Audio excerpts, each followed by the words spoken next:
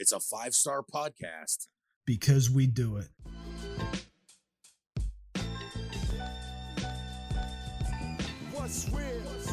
What's up, everybody? Welcome back. It is episode rolling in our 6-4, if you will, of the What's Real podcast. I'm your host, Ed Demko, along with my co-conspirator this week. He's connected.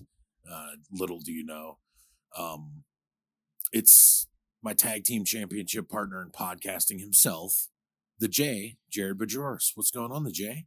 Connected to high hell, hate ya. You know how it is over in Jayville over here. If I don't die at the outset of the show, excuse me, please. Not a way to start the Jay's opening promo, but it is. It's episode Nintendo 64 here at the What's Real podcast with our number correlations on a beautiful Pittsburgh day here. You know, after 5, it's banging, man. It's probably in the 70s, nice and sunny. I haven't had this much vitamin D yet since I was throwing the D around back in the day during prom nights in high school.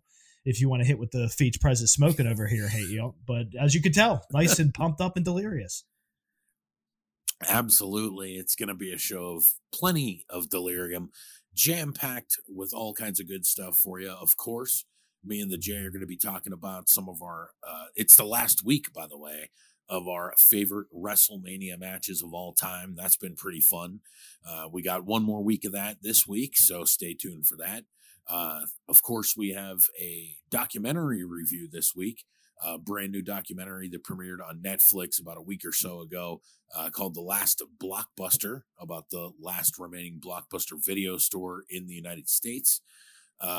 Thursday Night Prime with a doozy this week, with Back in Action from 1993 with the incomprehensible duo of Billy Blanks and Rowdy Roddy Piper.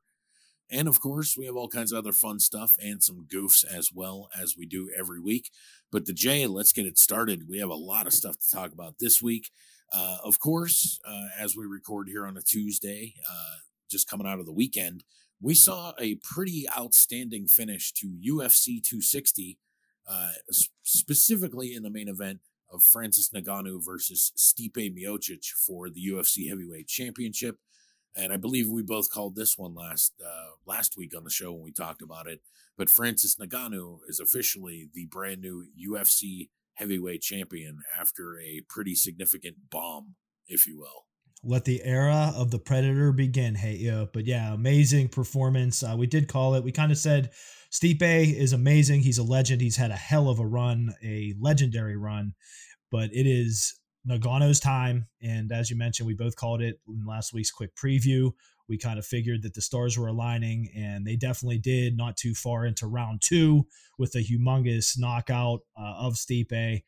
Even that, shot on the ground with the follow up. He caught him before the ref got in there, so it was a double whammy, which I'm sure he's not even going to remember that second one. But yeah, brutal hook that just put Stipe crashing down.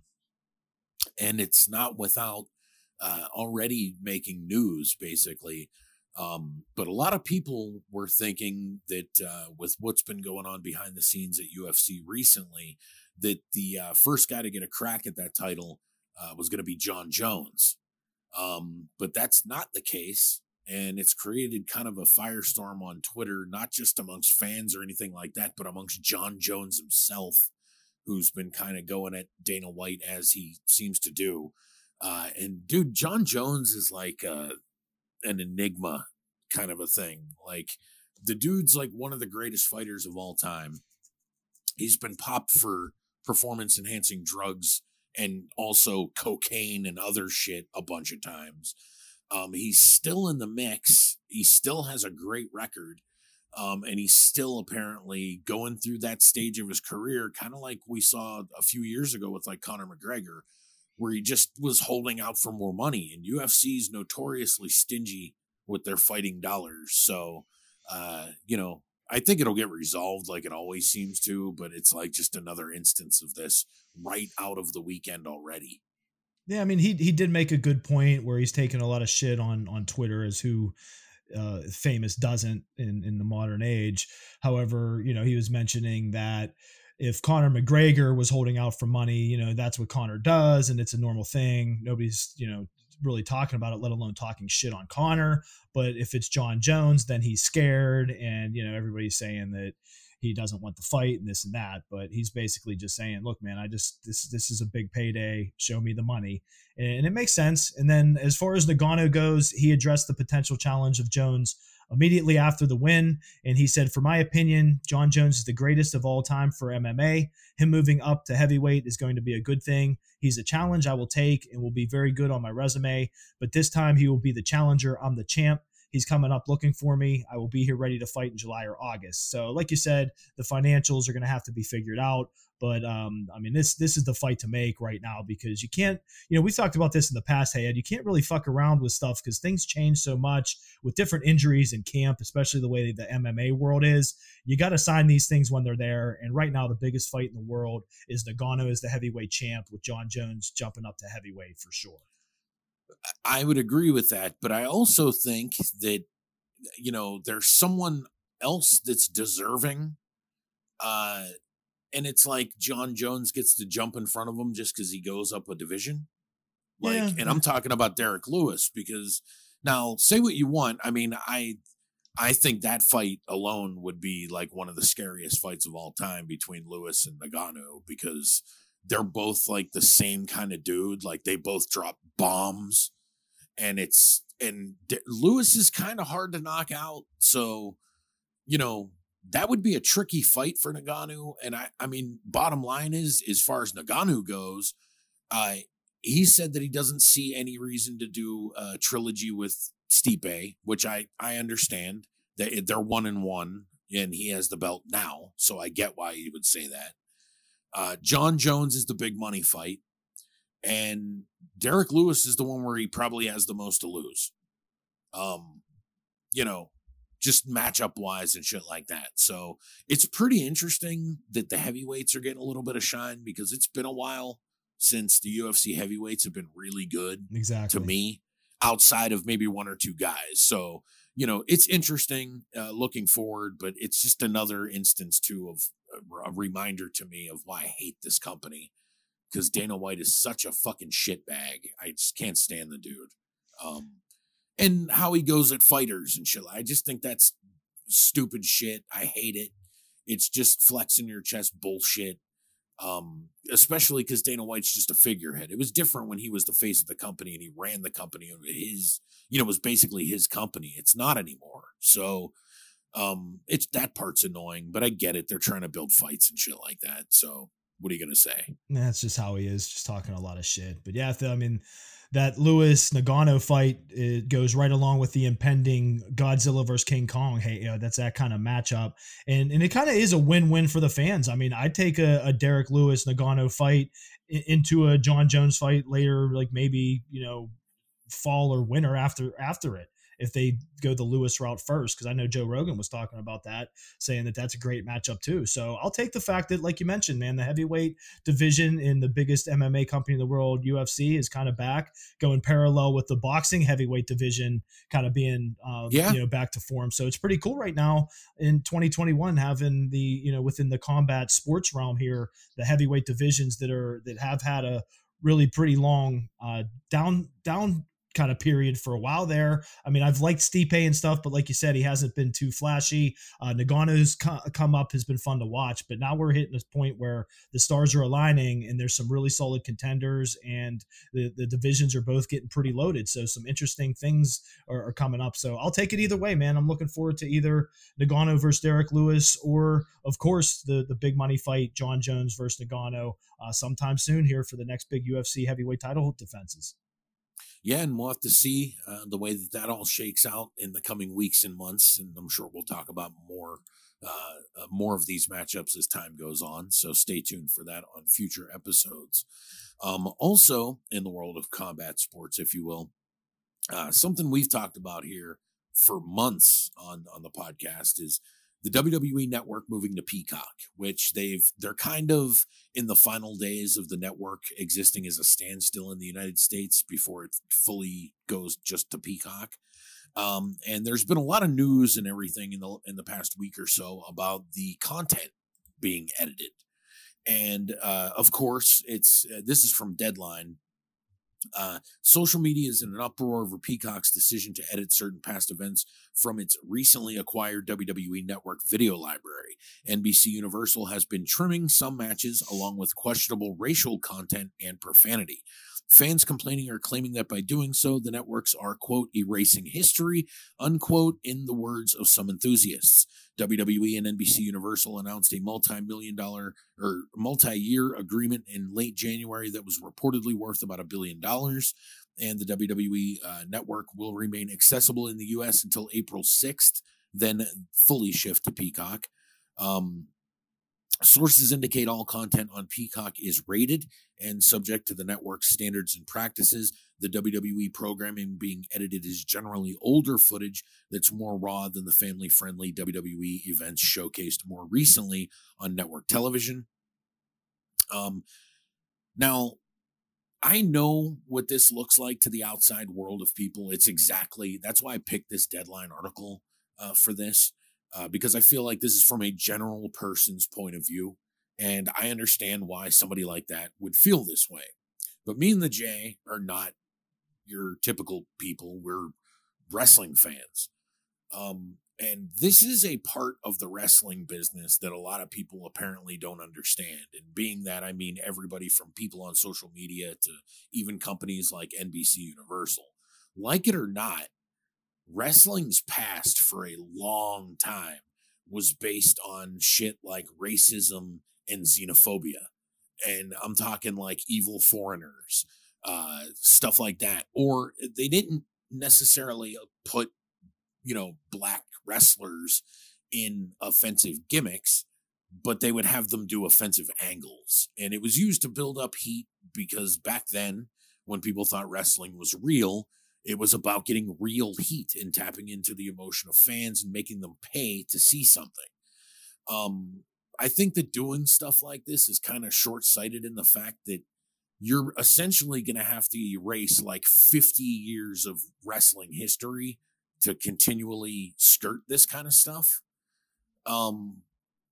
I don't know. I mean, I feel like it's more along the lines of like, have you ever seen something like how Blazing Saddles is now when you watch it on TV or cable or something like that? The kind of warning you get at the beginning before you watch it, like, this movie's kind of outdated, like it has stereotypes and things that may be offensive to some people, viewer discretion advised. I don't see any reason why they can't post the stuff like that. That's what WWE did initially after the Benoit incident. They started putting that disclaimer on before everything. And my understanding is in some of the things that are included as too extreme for NBC Universal, I understand that Chris Benoit stuff is going the wayside. I don't know if that's true, but it's something that I've heard. And not just like, random people on the internet, like, I bet you they just edit out his stuff. That's not what I'm talking about here. So we'll have to see how that works out in the future, because I don't even have Peacock yet. I have no idea if you've even had a chance to mess around with the WWE network. I have Peacock. I have briefly so far, but I still, because for example, I watched the Beth Phoenix Icon. Okay, I didn't even know that was on yet. And I was gonna watch it on Peacock to kind of test it. The only thing I watched on Peacock was like a quick little WrestleMania special to just try it, and it was fine. But okay. I'm kind of waiting until I can't use the old network anymore. I'm kind of just squeezing that like an orange at this point, since I know it's going to be gone. And then I figure I have to mess with Peacock anyway. So I feel like, the big experiment there, of course, is going to be the double nights of WrestleMania coming up soon, to be the first big experiment test with that.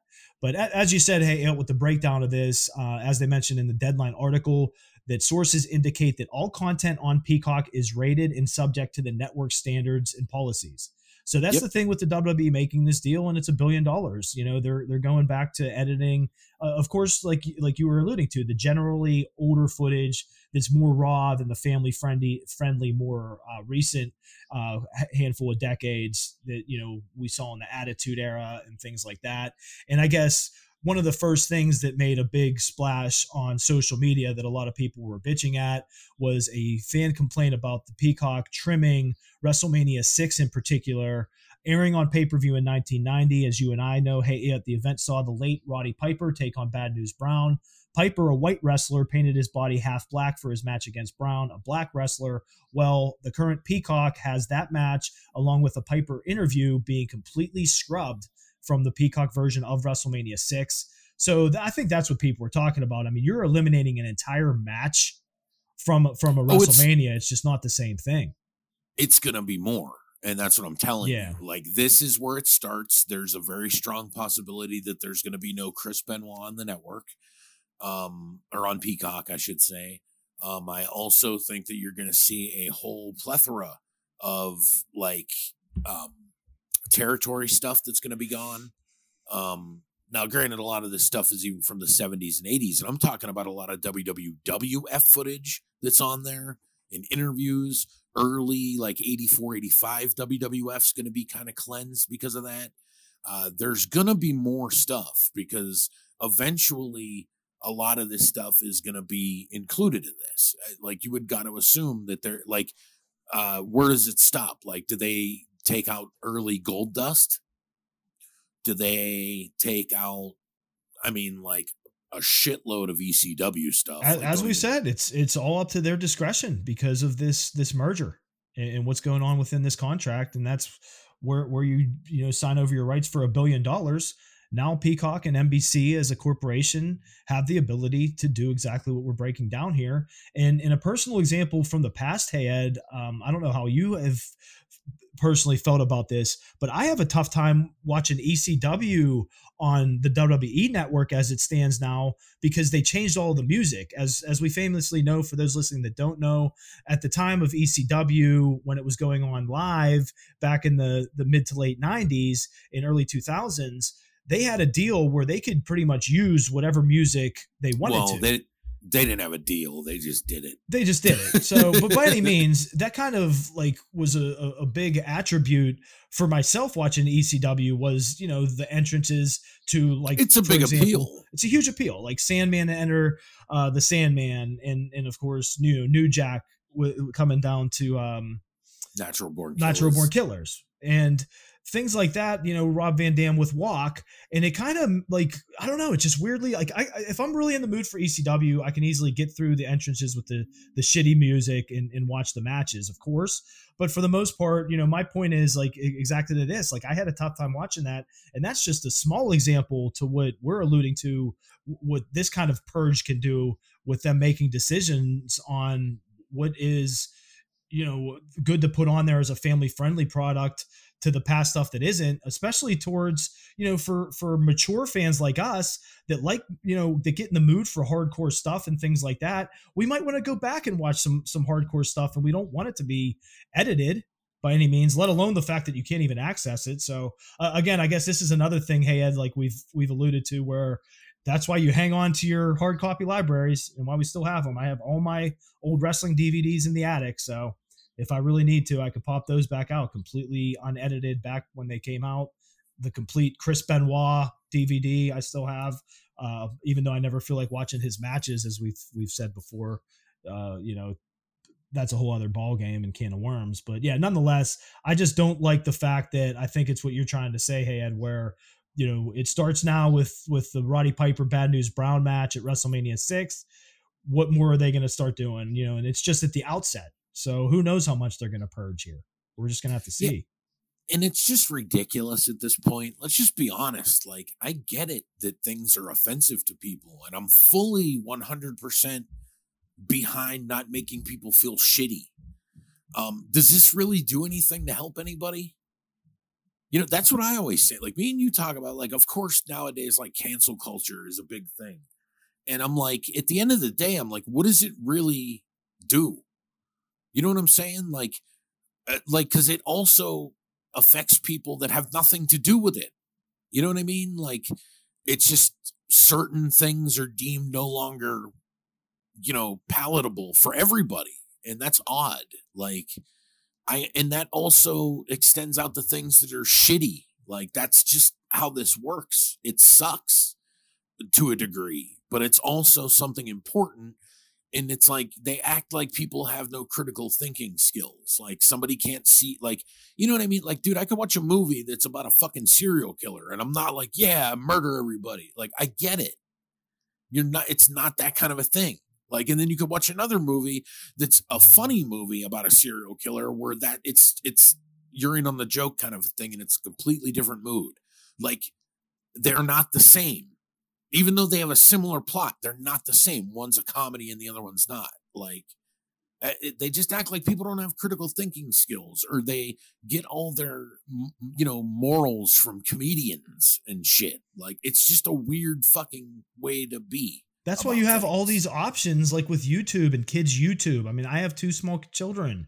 My wife and I keep an eye on what they're watching, and we're able to filter that with the options on a bunch of this technology. So it's one of those things where, going back to the outset of this article and breaking this particular thing down, hey Ed, like you said, that all they need to do is have a disclaimer. That's why they have the TVMA ratings and things like that. So yep. when you're going back and watching an Attitude Era pay-per-view, it should just say, this is for mature audiences only, like it already does. So, and it's just not looking good. I was kind of waiting until WWE issued a statement about this, which they've actually done. But I'm not really going to take any time to read it here on the show, because it pretty much is just like, yep, we sold it to them.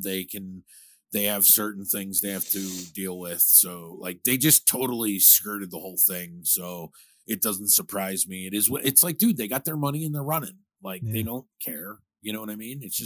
It's there to promote the pay-per-views and other things they want to do. They're not concerned about the catalog. I mean, we've all kind of known for years that they haven't really been super concerned with their catalog.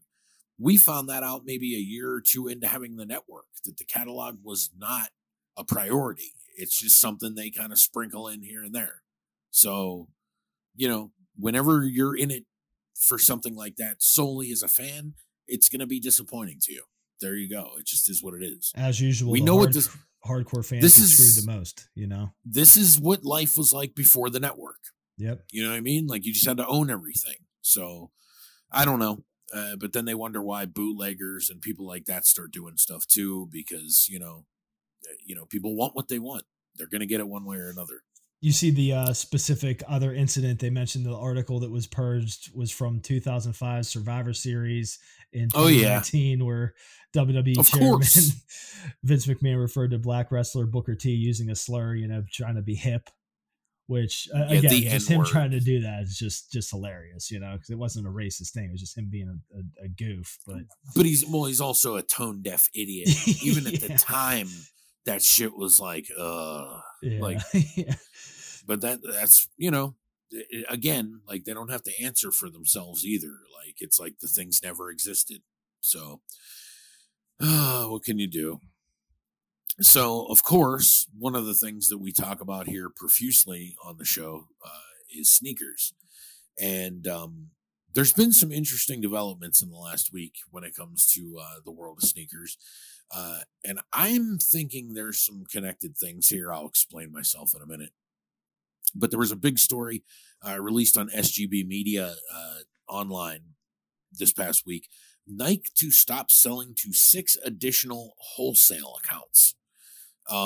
So it says, in a note, Williams trading analyst Sam Poser stated that proprietary checks confirmed that Nike will close 6 additional wholesale accounts. DSW, Urban Outfitters, Shoe Show, Dunham Sports, Olympia Sports, and Big Five. The report also indicated that Nike would no longer sell apparel directly to Macy's, although athletic footwear sales will continue through Finish Line's partnership to operate in-store shops inside Macy locations.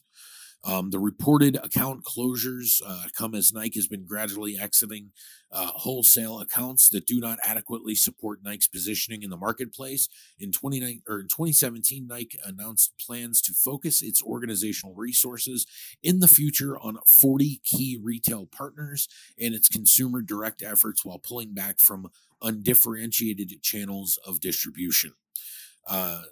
Last August was the first report Nike's exit from 9 stores: City Blue, Vim, Eblens, Belk, Dillard's, Fred Meyer, Bob's Stores, Boscov's, and Zappos. So and this is kind of linked into what we've been talking about here on the show. So for those who might not be able to see through this, Nike is kind of getting rid of all of the companies they do business with where you can kind of buy cheap Nike shit, like where they have like nondescript Nike shoes, or they just sell a bunch of apparel like socks and things like that. Nike's cutting all of these people out because Nike is strictly in the hype business and they don't need these retailers anymore. And I think that a lot of this stuff kind of ends up being sold at like sell-through stores like Burlington and shit like that, like Marshalls and Ross and stuff. And Nike's trying to cut down on that stuff because it kind of lowers their brand status. So if your business is solely based on hype, and that's what you're worried about, you're going to try and make sure that your company is constantly looked at as like the pinnacle of something. So Nike is kind of scaling back with these guys because they want to do more stuff in the Jordan stuff with dunks, with more expensive shoes, basically. As we always say, hey, yeah, cue the $1 Million Man Ted DiBiase's theme music. Mm-hmm. Money, money, money, money, money. And you just picture that CEO we've been discussing when we bring up the current, like, you know, kind of sneakerhead scandal stuff with all this, Donna Ho, as we call him here at What's Real. Yeah. And I just picture him as like a modern, younger version of Mr. Burns from The Simpsons. Like he just slips his robe off. He's just in the nude, does like a, you know, triple Lindy off his diving board into a swimming pool of money.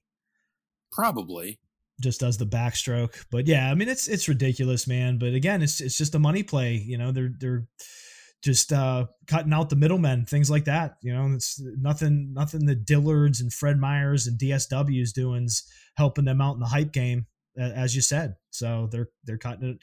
It's cut off time, baby. Yeah, and I mean, we'll see if it works. I mean, I'm going to guess it's going to, or they wouldn't be doing it. But, you know, that's the thing is they'll always get welcomed back into the fold if they so choose. So they don't care. They're going to try it and see how it works. Also, in other shoe news, this has been making fucking people lose their minds.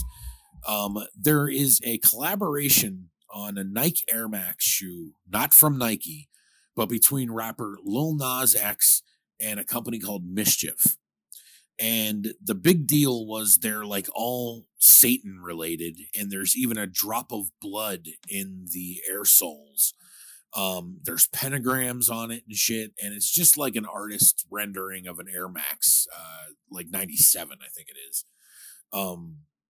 Now, you know, like with everybody losing their minds, I was wondering how long it was going to take for this, but Complex reported that Nike is now suing over the Satan sneakers by Lil Nas X and Mischief. They had issued a statement regarding the lawsuit. It says Nike filed a trademark infringement and dilution complaint against Mischief today related to the Satan shoes, the brand said. We don't have any further details to share on pending legal matters. However, we can tell you we do not have a relationship with Lil Nas X or Mischief. The Satan shoes were produced without Nike's approval or authorization, and Nike is in no way connected with this project, because there's been a lot of confusion online with people, even though I realized pretty quickly that this was just like an artist thing. It wasn't Nike. But Nike ain't down with that shit because there's a lot of people that get freaked out over this kind of stuff, especially with Lil Nas X also being a homosexual rapper. Nike doesn't want to deal with the backlash of any of this. I kind of find the whole thing funny that like Nike is suing and people are super offended over it. It just is what it is. It's not anything I would give a shit about having on my feet anyways. Especially going for over $1,000 a pair too, which was originally reported in the news, which is again completely ridiculous. This is what people are doing. I was gonna say, talk about hype. Hey, now you know these things that already went through a prompt sellout, of course, with Nike. You know, like anything that gets like, you know, this kind of reputation within the media, of course, creates even more hype, you know, for however many are out there. Now these are the Satan shoes that are banned. So like you said, they're going for 1,000. Well, you could triple that probably around the corner here. Yeah. I mean, it's just, especially if pairs have gotten out. So like, you know, whoever has pairs of these, they're going to be worth significant amount of money. And coming out next, hey Ed, are the Jesus shoes to combat these. Some Air Well, Max no, 95s. you don't remember, they had the Jesus ones.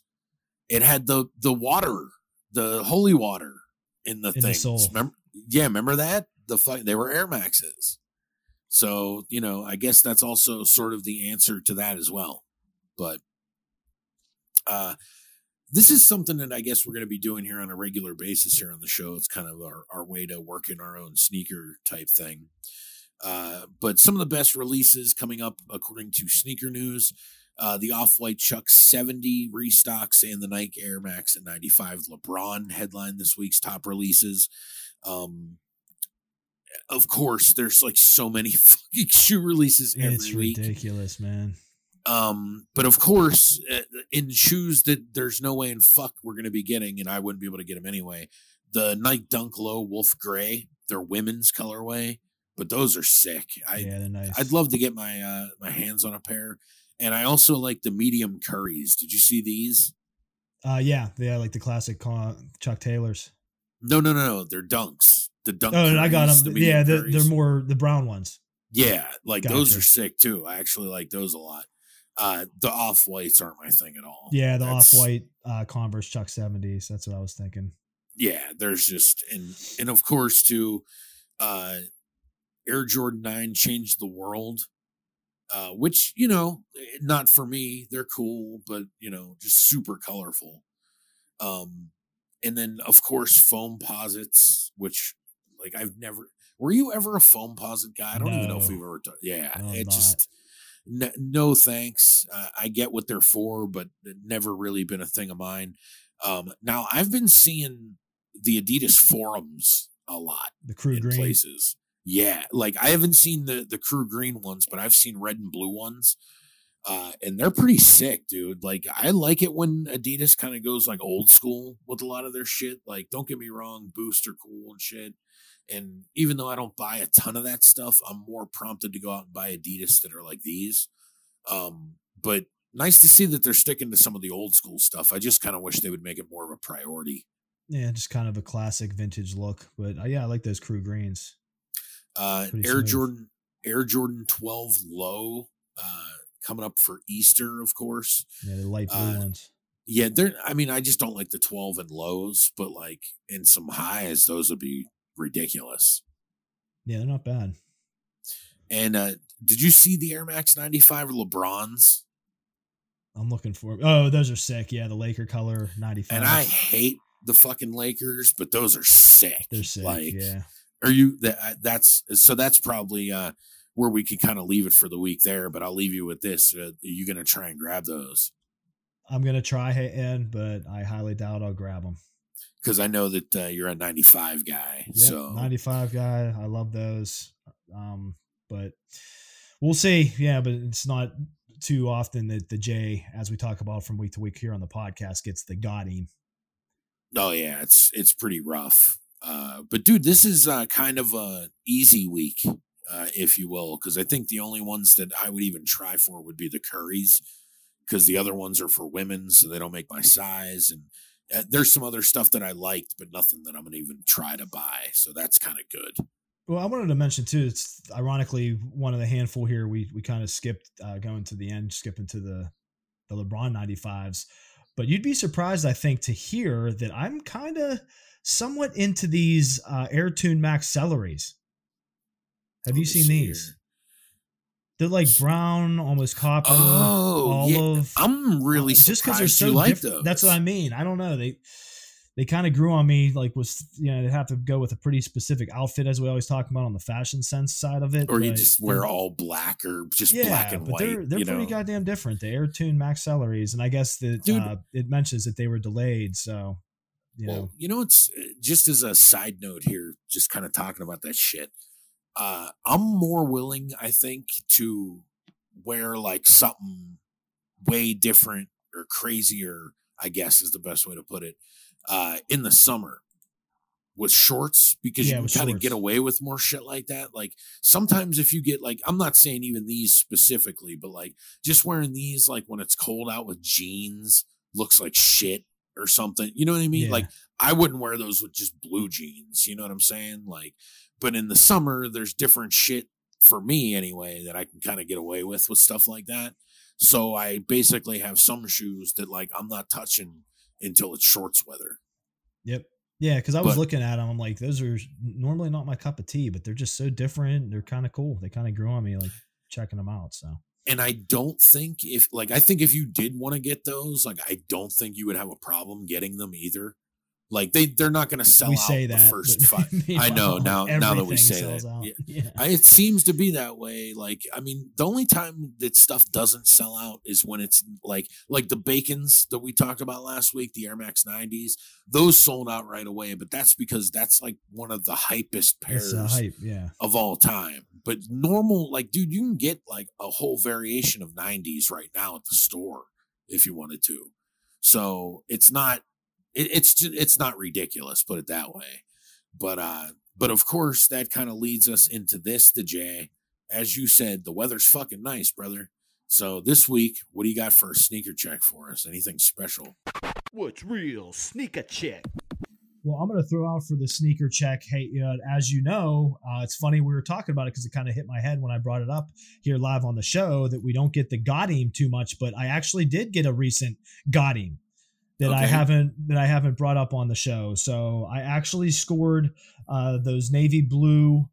You got to help me out here. The Georgetowns. The Georgetowns. Yeah. So, which I was surprised about because I was like 0 for 6 leading into it. So now the J is 1 for 7 with the Georgetowns. I mentioned to you, hey, Ed, I am going to keep those on ice for the time being. I'm going to kind of see where they are on StockX over the summer and things like that. Yep. Because I definitely do love them, but I've purchased so many pairs and we've had such shitty weather that I got a ton of stuff to wear leading into some, hopefully nice weather, spring, summer here in Pittsburgh that I can sport what I already have in the collection and not worry about busting those out and keeping them on ice. But yeah, that's my sneaker check for the week is the Georgetowns and Landon Knows. Well, I was going to tell you too, like we were talking about these after you grabbed them. And then I told you I watched a review from Wear Testers on YouTube, by the way. If anybody's listening and you want like the best shoe reviews on YouTube, check out Wear Testers, all one word. You won't be disappointed. Dude reviews shit amazingly. But he reviewed those, and that's where I saw that they had a special box, which I mentioned to you, and you kind of sent me a picture the day they came in, like, oh, they just came in, but I haven't talked to you about it since. What are those like? Are you happy with them? What's the leather? I'd seen some people complaining about the elephant toe, like the seam is like rolled up on them, which is different from the old ones. Yeah, that's one thing about it. That's a good call. I was going to mention that, and I didn't, like I said, I didn't try them on yet or anything. Okay, it's completely iced. You're really keeping them on ice. Yeah, for now. But yeah, just the aesthetic, and I mean, I obviously checked them out. Held them in hand and things like that. And like you said, the box is really cool with the elephant print. But yeah, man. I mean, for me personally, for those that don't know, I don't know if we mentioned it. They're specifically Air Jordan 3s. Quote unquote the Georgetowns, like Hayot said, and save me from my weekly brain fart. But yeah, I mean, just they're just pretty shoes, man. Just the aesthetic, just the navy gray with the elephant print, of course, the white. So I'm sure, in the grand scheme of things, if they don't break the ceiling of like 5 Hondo, I'm good to, most likely just plan on keeping them and sporting them maybe by the end of the summer. I'll let you and all our listeners in on a little secret when it comes to Jordans. This is the best way I've found to do this. So if you buy a pair of Jordans and you keep them on ice because you're like, maybe it's not the right time to wear them. Like that happens with me a lot. Like I'll buy them during cold weather and I'm like, I'm not wearing these. It's fucking snowing outside. Are you kidding me? And I'll keep them on ice, right? The next time to really check the prices on them, for me would be the next time the weather's warm. But I was going to tell you, hold on to them till next summer and see where they're at in a year, because that gives you a real good estimate if the numbers are crazy or not. It holds up over the course of the year because at that point they've sold out on sneakers. Maybe some retailers have gotten their hands on a few pairs. Those have sold. So like, in a year that like your shoes are basically representative of the secondary market. Right. And then you can kind of gauge like, no fucking way I'm selling these, or like, I'm just going to wear these ones. I don't even care. And I have both. Like I'm sitting on ones that like I really don't want to touch them because I think they're gonna go crazy. And I have other ones that I'm like, nah, I can deal with that. It's not out of control. But man, the Jordan market's gone fucking insane. It's bananas. So how many would you say? How many pairs do you have on ice as of recording? In general or Jordans? In general. Let me see. I'd say anywhere from like 4 to 6. Okay. Yeah, I just have the one because you know me. I normally just get the ones that I want for the collection, and then I just want to sport as soon as the weather breaks, as we said. But yeah, these ones in particular, I just felt like, you know what, I'm gonna use this as kind of an experiment for the J here and sit on them for a bit and see what, you know, let's see what happens. And like you said, I'm gonna take your advice. I'm gonna, you know, probably ride them out for, like I said, over the summer, and you know, possibly go for the year long, see where we're at. Keep everybody posted on what goes on there. A good time to double check for those is like either the start of the college basketball season next year or March Madness. Yeah. Because there's a lot of that shit that affects the shoes, like especially when you're talking Jordans of a different, you know, of a special kind, or, you know, certain things like that's basically a PE. It's yeah, a little like we even mentioned with PE. the release of The Last Dance. And, Yep. you know, a Jordan That's market that was bananas anyway, then it went that, you know, that much more hype. Used to be able to catch them, like used to be able to get Jordans and shit at the mall. Like maybe some of the more unpopular colorways or things like that. Like, but you could go and get them in hand. It wasn't a problem. Maybe you can get them in your size. Maybe you could. But that shit's gone. That's done. Like first day release limited Jordans now, they're all gone, everywhere. Yep. Pretty much every kind too. Like even the newest ones are like that. Like in any number that they put out, along with dunks and SBs or SB dunks, I should say too. Those you could fucking forget about it. It's impossible. You need hookups on almost everything, or you need to get lucky like you did on those. So that's how you do it. Take it, hey, yo. Maybe the Jays making some 5 Hondo on some ice sneaks soon. We'll see. Keep everybody in the loop. I'll keep my fingers crossed for you on there. Today, I didn't really have anything too special. I just rolled with a pair of Adidas Trust Runs, but I also got a pair of shoes. So that's kind of awesome. Good timing for this. That's what I was going to mention. You got yours too to throw back. Yeah, I got, I mentioned here a few weeks ago that I got a pair of Air Structures because we talked about them on an episode where Complex did the 100 best Nikes of all time. And they were on there, and I was like, man, I really wish Nike would reissue these. I walked into the store, and they reissued a different colorway. So I got those. I still haven't worn them yet, by the way. So that's one of those dead stock pairs we're talking about. But I did get the OG colorway today. And they're fucking awesome. So they're like black, gray, like a weird blue, and even a little pink on there too. Like, and you know, the infrared kind of pink that they do. But it's not too much. They're sick. I might wear these ones before I wear the other ones that I got. But like, yeah, I'm definitely wearing one of them. For sure. The other ones were the Raider, Oakland Raider kind of colorway, the black and gray. Yeah. And I have a pair of like the Shadow One Low Jordans that I have, or the same colorway as those. So I already kind of have a pair in that colorway. But the thing is with the OG ones, they're more of like, I gotta wear simple shit with them because they like, I don't have too much pink shit or like wild ass blue. You know what I mean? So I got to stay with the blacks and grays and shit to match with those. You got to snatch a Bret Hart shirt from that would fight. That might work. You know, I'd have to double check the pink on it. Like, yeah. But that's the thing. It's not pink. It's like infrared pink. Right. It's almost like, reddish. Well, and it's like naturally, you know how that goes. Like the only thing that you're really going to find in most cases to match that is like some Nike shit that they put out specifically to match them. The exact color. Yeah. So I was really happy to get those. And, you know, I've just been picking up a lot of shit for summertime. Like I was kind of surprised because as we mentioned too, not too long ago on the show about me moving, that, you know, I kind of redid stock on like my closet and all my shit. And I was really surprised at the lack of stuff I had for summertime, man. So I've been just grabbing shorts and because this summer we're gonna be outside, uh, as we will be vaccinated by then. I was gonna say, yeah, we Thankfully. could all finally, hopefully, get out a bit, especially on those nice days and social distance and some outside get-togethers. Hey, I got to see the new crib. It'd be nice, man. Hell yeah, I'd like to have you and a bunch of people over, actually. So that would be nice. But yeah, that's what's been going on the sneaker front for sure. So that's always good to get that stuff in on an episode here. Another cool thing, not to completely change the subject, but to completely change the subject. Nas had his original album, his first album, Illmatic, recently archived in the Library of Congress, which is pretty cool. The 2021 batch of additions to the library include Janet Jackson, of course, Nas, Patti LaBelle, Kool and the Gang, Pat Metheny, and Louis Armstrong. The National Recording Registry announced the records were deemed worthy of preservation for all time based on their cultural, historical, or aesthetic importance in the nation's recorded sound heritage.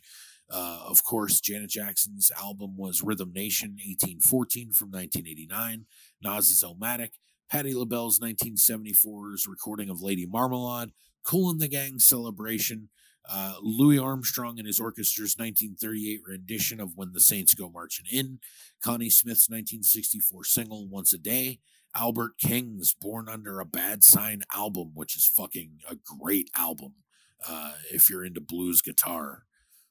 Marlo Thomas and Friends record Free to Be, You and Me, another great album, Jimmy Cliff's album, The Harder They Come, Jackson Brown's Late for the Sky LP, which is a great one because it has the song from Taxi Driver on it. Yeah. Pat Metheny's 1976 record, Bright Size Life, and last but not least, Kermit the Frog's The Rainbow Connection. Got to get Kermit in there. Of course, you know what I'm saying? Obviously, I think these, for the most part, are songs that most people will know and albums that people will know because, they're all deemed pretty important.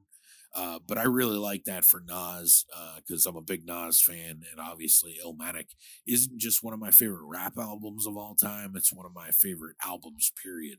Yeah, that's one of those ones we always say from front to back. You just let it go. 100%. So kudos to him. And dude, this is pretty crazy. But there was a recent story. Of course, the story has disappeared. It was on hypebeast.com about the producers of The Last Dance are working on a documentary about the DOC, who is very well known behind the scenes of NWA. And people might be familiar with his story. If not, the doc was one of the primary recording artists with Ruthless Records back in the day when NWA was a thing. He was one of the primary songwriters for NWA, and he was poised to make a really big star out of himself. But he got into a car accident and he got his larynx destroyed. So he sounds completely different and basically couldn't be a rapper anymore.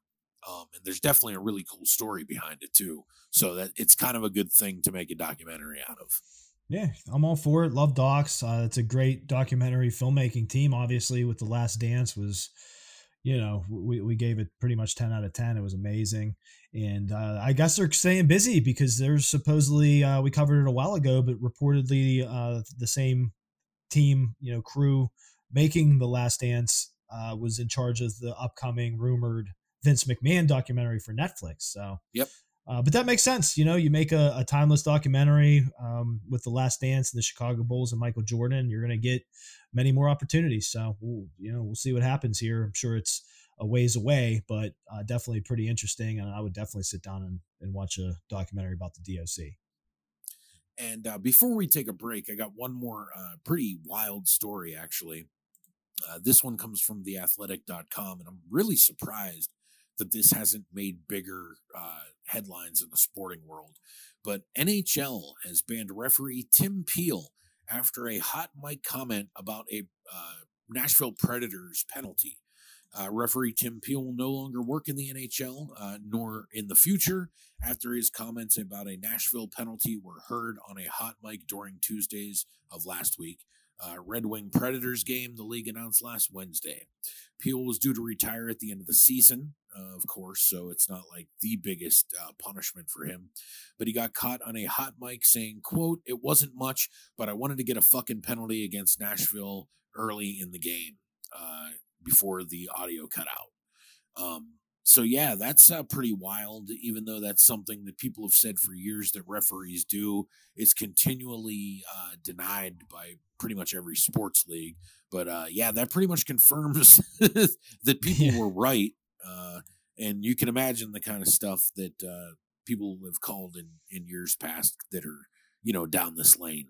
That's the thing, yeah, and it's the double-edged sword, Hayed, that we always say, man. It sucks to be, for all of us to be this much under the microscope, and every single thing we do is basically recorded, and even if it's the microphones in our phone. I mean, that just happened the other day, like literally across the living room. My wife and I watching TV, and she's like, "Oh, take a look at I texted you a link for the fire pit I'm looking at getting us for this summer," and I click on it, go into Facebook, and the very first thing on there, not even a full 3 minutes later, is ads for the fire pit. And we all know that, but nonetheless, my point to correlate with this story is that it's the double-edged sword of it does kind of suck in a lot of aspects, but then again, for those that are truly in the wrong, the proof is in the pudding here when you're caught, completely red-handed on a recording like this, and it is what it is. But things like this, it's going to be a good thing to be weeded out, I feel.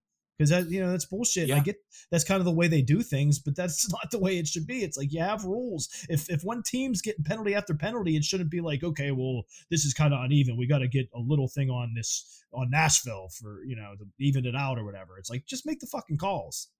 Yeah, just do it the right way. Do your job. Have to worry about shit like that. Exactly.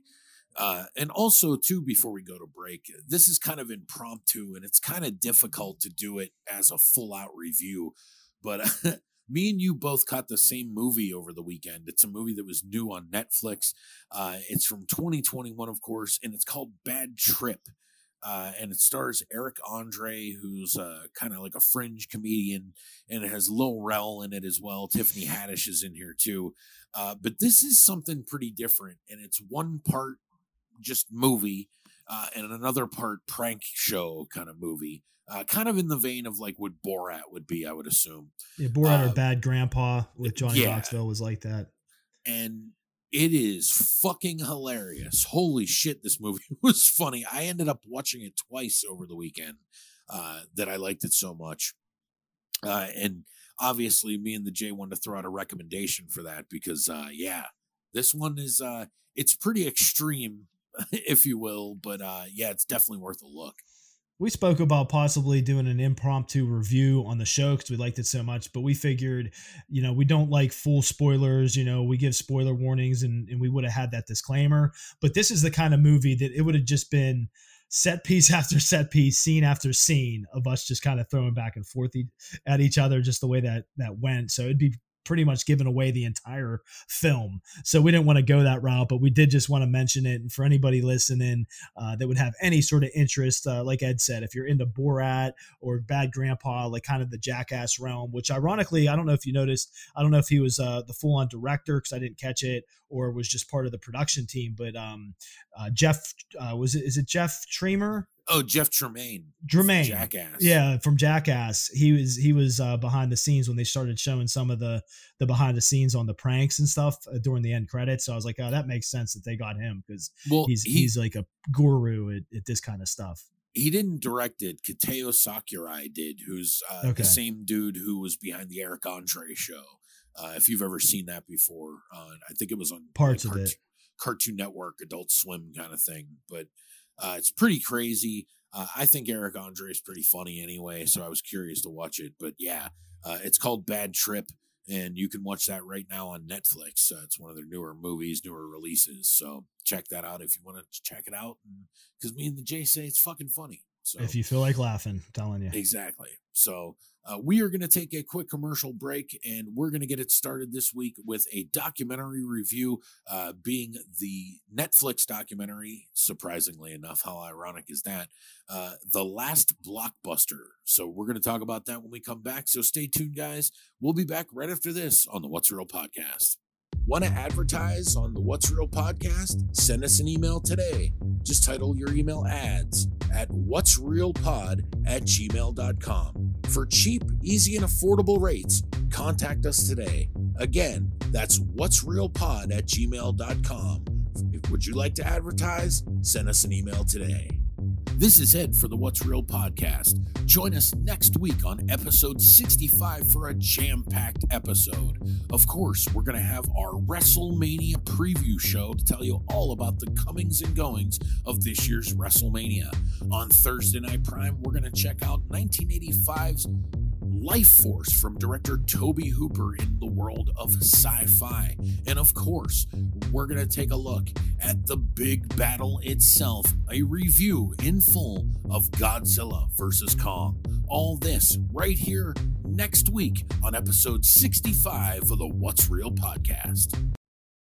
Free movies from Blockbuster Video. Yours with any VCR or camcorder purchase at Smith's. That's right, you get 12 free movie rentals from Blockbuster with any VCR or camcorder from Smith's. Blockbuster Video has the Northwest's best selection of movies, from classics to the latest releases. And there's a Blockbuster Video near you. And we're back, and it is time to take a look at the brand new documentary that just premiered on Netflix.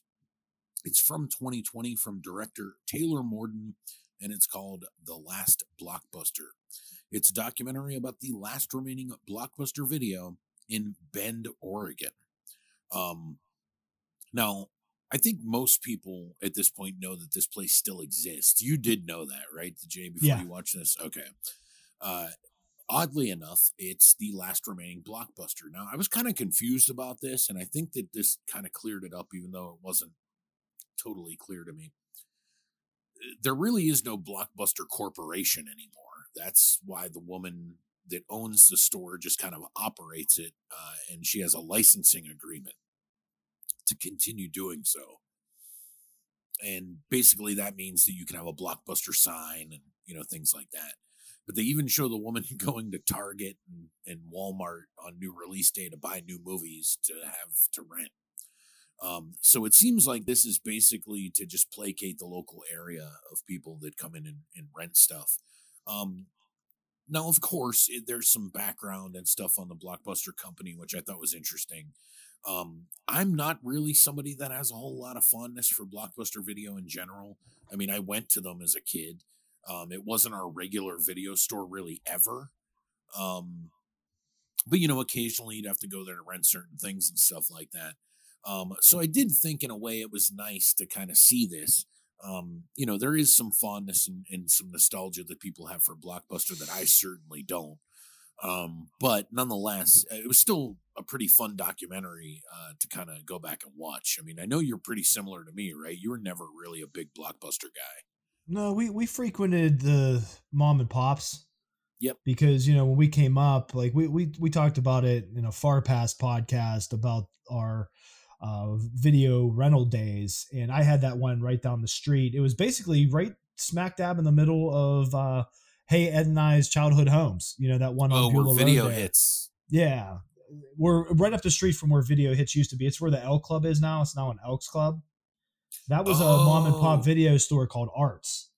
Back in the day. So I still remember that. We frequented them, but like you said, I would go into Blockbuster a significant amount still, because they had the bigger selection a lot of the time and things like that, like you said, to get certain things. But yeah, I mean, for us, it wasn't that big of a nostalgia thing. My nostalgia for video rental stores is the even lower level versions of Blockbuster, like West Coast Video is my that's favorite. What I was just gonna say. Yeah. Always on that same wavelength, West Coast Video, because that had all the wrestling tapes back in the day in our area. So I remember I have memories of that, falling into wrestling and getting cool with you guys and going there with you guys to pick out all kinds of pay-per-views. I will say this. Now, not all Blockbusters. It was just this specific one. But do you remember the Blockbuster that we went to right by your house? But it was like on the Penn Hill side back in the day. There was a Blockbuster there. And we used to go there because we found out that they did have a bunch of really cool wrestling tapes. But it was one of the few ones that I even remember going to through high school and stuff like that for anything. there were better video stores around us that weren't Blockbuster.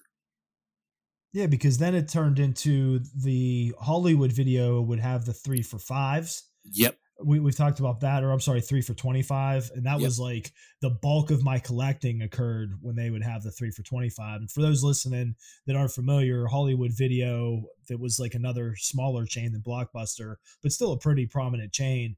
But at one point when I was like in college, in the height of building my film collection, every Friday they would have like newer releases. They were all used movies from the ones they rented, but nonetheless, they made sure that they were working, of course, and you could buy 3 for $25. And we even said the last time we brought it up, now you go into a dollar store, you could get like a Blu-ray 4K of Terminator 2 for like $5. Yeah. I think that's what I got mine. Dude, I think I got a Terminator 2. I don't remember if I ordered it or if I found it somewhere. I paid like $7 for the 4K Blu-ray and the regular Blu-ray of Terminator 2. Yeah, we used to think it was the best deal in the world to get 3 used DVDs for $25. Yeah, well, I mean, dude, it was like back in the day too, like even with wrestling tapes. We were buying used wrestling tapes from video stores for like $12. Yeah, like, for 20. One. Like, yeah, crazy. like, because that shit was rare back then.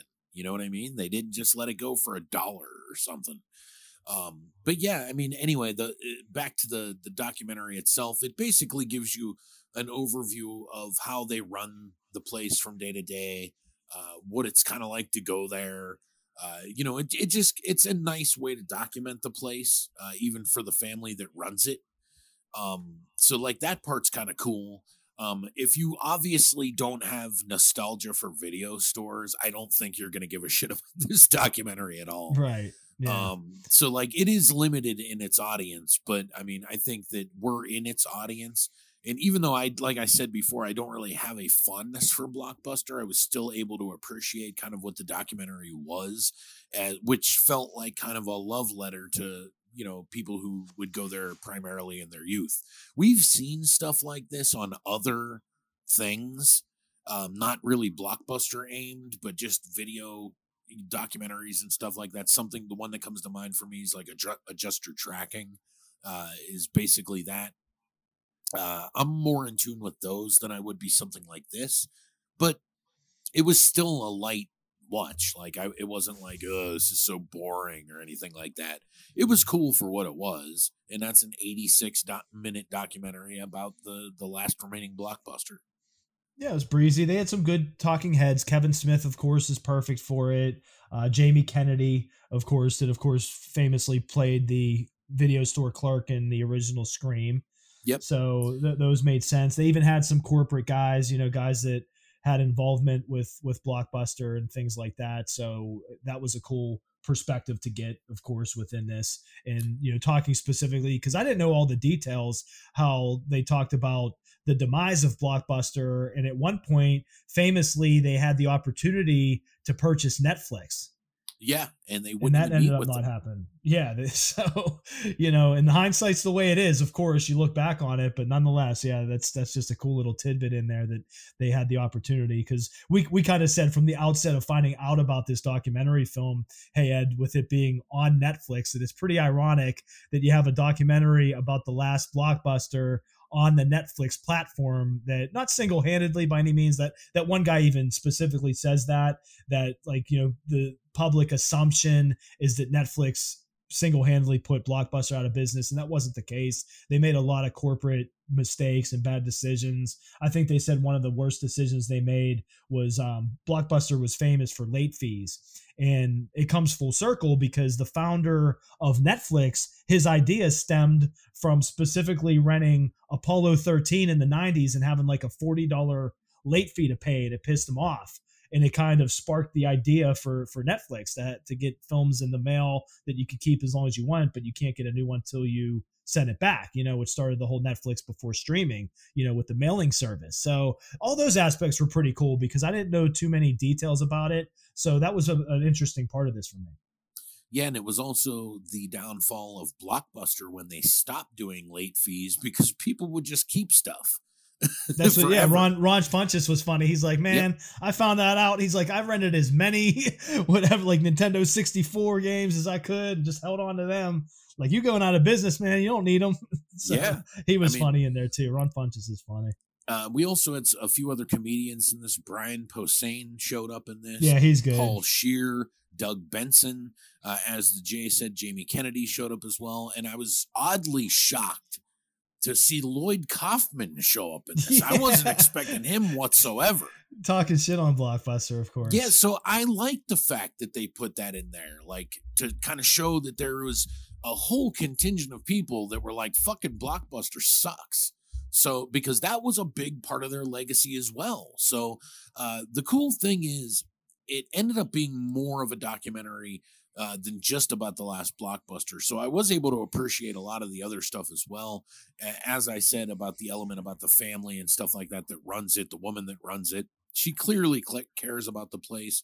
And it is something to kind of behold, if you will, to have that, that badge is the last remaining one. So hopefully they can keep it open for a while, because I'm all for video stores. I wish there was some semblance of a video store where we lived, because there's not. And it's kind of sucks, because it really keeps things limited on what you can and can't buy and get and watch. Yeah, and that's what's cool. Like, speaking of her, it's like all community supported, and family owned. Like, she mentions her sister-in-law worked there, all three of her sons, all these different people. And they interviewed former employees that are a little older now, that were younger kids, of course, that work in a video rental store. And they said it was just a great job. And she's known as like the Blockbuster mom. Like, she has that kind of, like, just attitude with people. Like, they showed her like holding babies and stuff. She just seems like a really, really nice person. They showed her with her family. They were BSing on a scene in the kitchen a little bit, which kind of gives you an inside look at their lives. And they just seem like, just a nice, tight-knit people. And this is like her obsession. Like, she's like a workaholic with this, and her husband says she's just always working, because she actually, like you had said earlier, she actually goes to the stores before they open to buy like new releases for their, to stock their shelves and things like that. And, my goofy mind, hey Ed, I thought this was funny. God bless her, but Dog the Bounty Hunter's ex-wife, she had like those huge boobs, and South Park like put her on, the character on South Park, like could barely see over her boobs. And this lady like reminded me of that. She just had those just huge globe boobs. And that just was funny, like part of her personality, but I was cracking up at that. I'm like, I just couldn't get over it, me with boobs. But I'm like, dude, geez, this poor lady, like her back, just like bowling balls, You couldn't even get through the documentary. You're so concerned about her spine. Yeah, exactly. I'm about to like look her up on Twitter and be like, I know some good doctors in Pittsburgh that might be able to help you out. But no, like you said, this is like a nostalgia thing. And as you mentioned, it wasn't specific to Blockbuster for us, but it still had me thinking about, all the good times we had going to the video store, whatever video store it was, just renting movies. And, renting movies always meant the weekend too, and that just gives you a nice fuzzy feeling, that sort of thing. And we kind of know what this is like, because not only did we deal with it during the typical years that everybody went through video stores, with video stores closing and things like that, we also were lucky enough to find a new one. And this was like in the early to mid 2000s with Incredibly Strange Video. When we were going there on a regular basis, and we basically witnessed that place go from a place where you can rent and buy movies to a place where you can only buy movies to a place that was closing.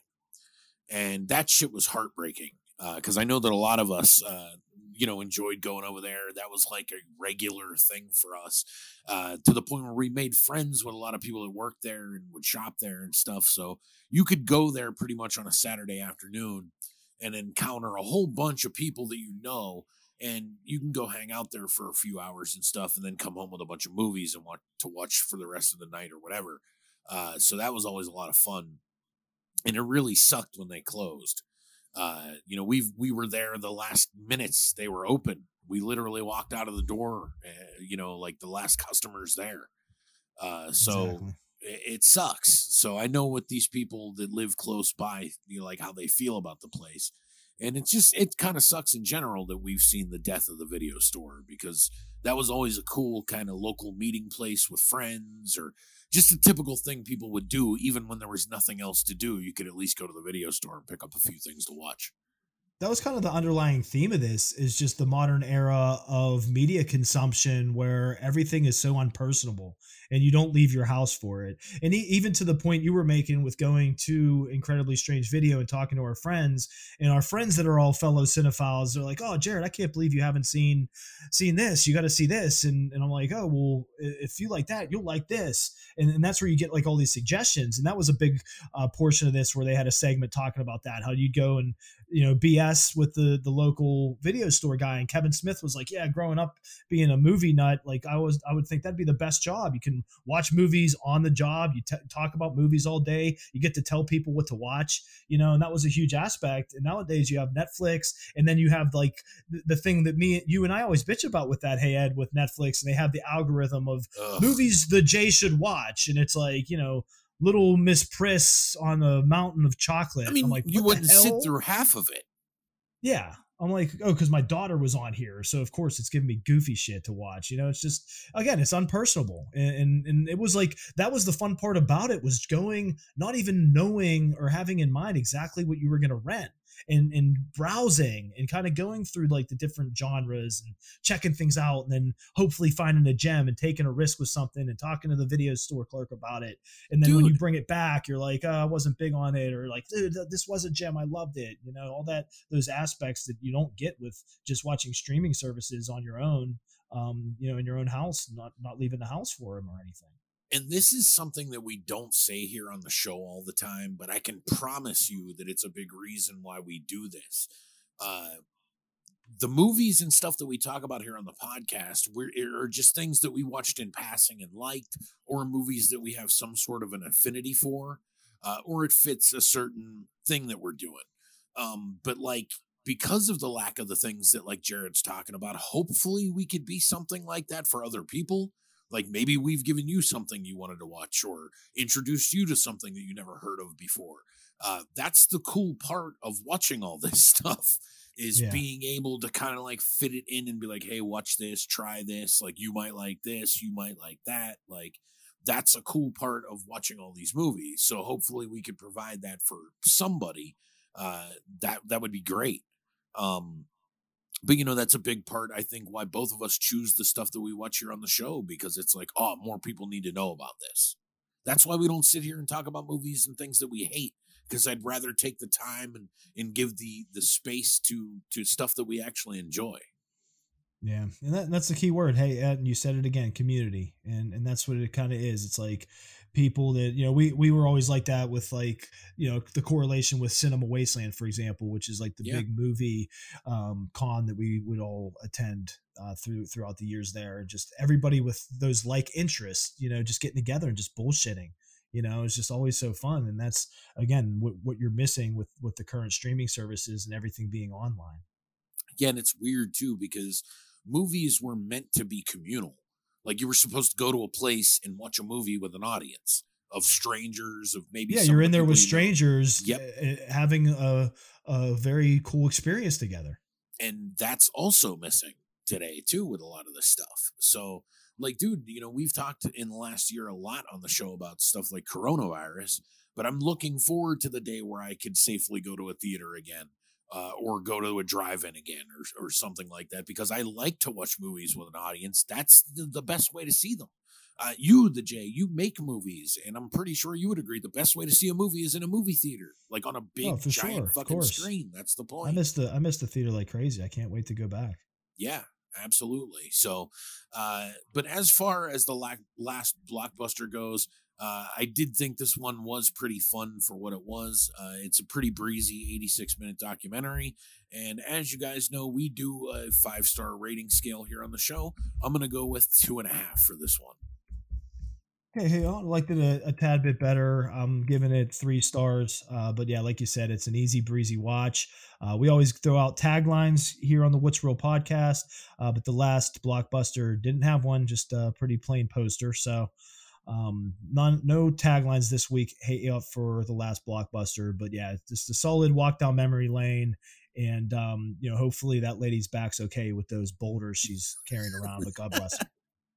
All right. So that's our review, if you will, of the last Blockbuster. You can check that out right now on Netflix, streaming currently. We are going to take a quick commercial break. And whenever we come back, me and the Jay are going to get into our final week of our favorite WrestleMania matches of all time. So stay tuned, guys. We'll be back right after this on the What's Real podcast. Hey everyone, it's the Jay from the What's Real podcast, here today to talk about ChurchillPictures.com. Churchill Pictures was founded by two childhood friends that grew up in Churchill Borough, just outside of Pittsburgh, Pennsylvania. Jared Bajoris and Damiano Fusca began collaborating on their first feature film in 2007, Deference, winner of the Silver Ace Award at the Las Vegas Film Festival in 2012. Go to ChurchillPictures.com to check out our original trailers, documentaries, comedy sketches, the entire history of the infamous Backyard Wrestling League, UCW, exclusive independent wrestling content, and exclusive videos showcasing our next huge film project entitled The Marks. This includes an appearance from our character, the feature presentation Johnny Starr, on the streaming talk show Alone Together Pittsburgh. We are Churchill Pictures. Established from the bond of two childhood friends, we envision creating visual content that is completely original, thought-provoking, and most importantly, entertaining. Churchill Pictures. Picture the possibilities. Go to ChurchillPictures.com today.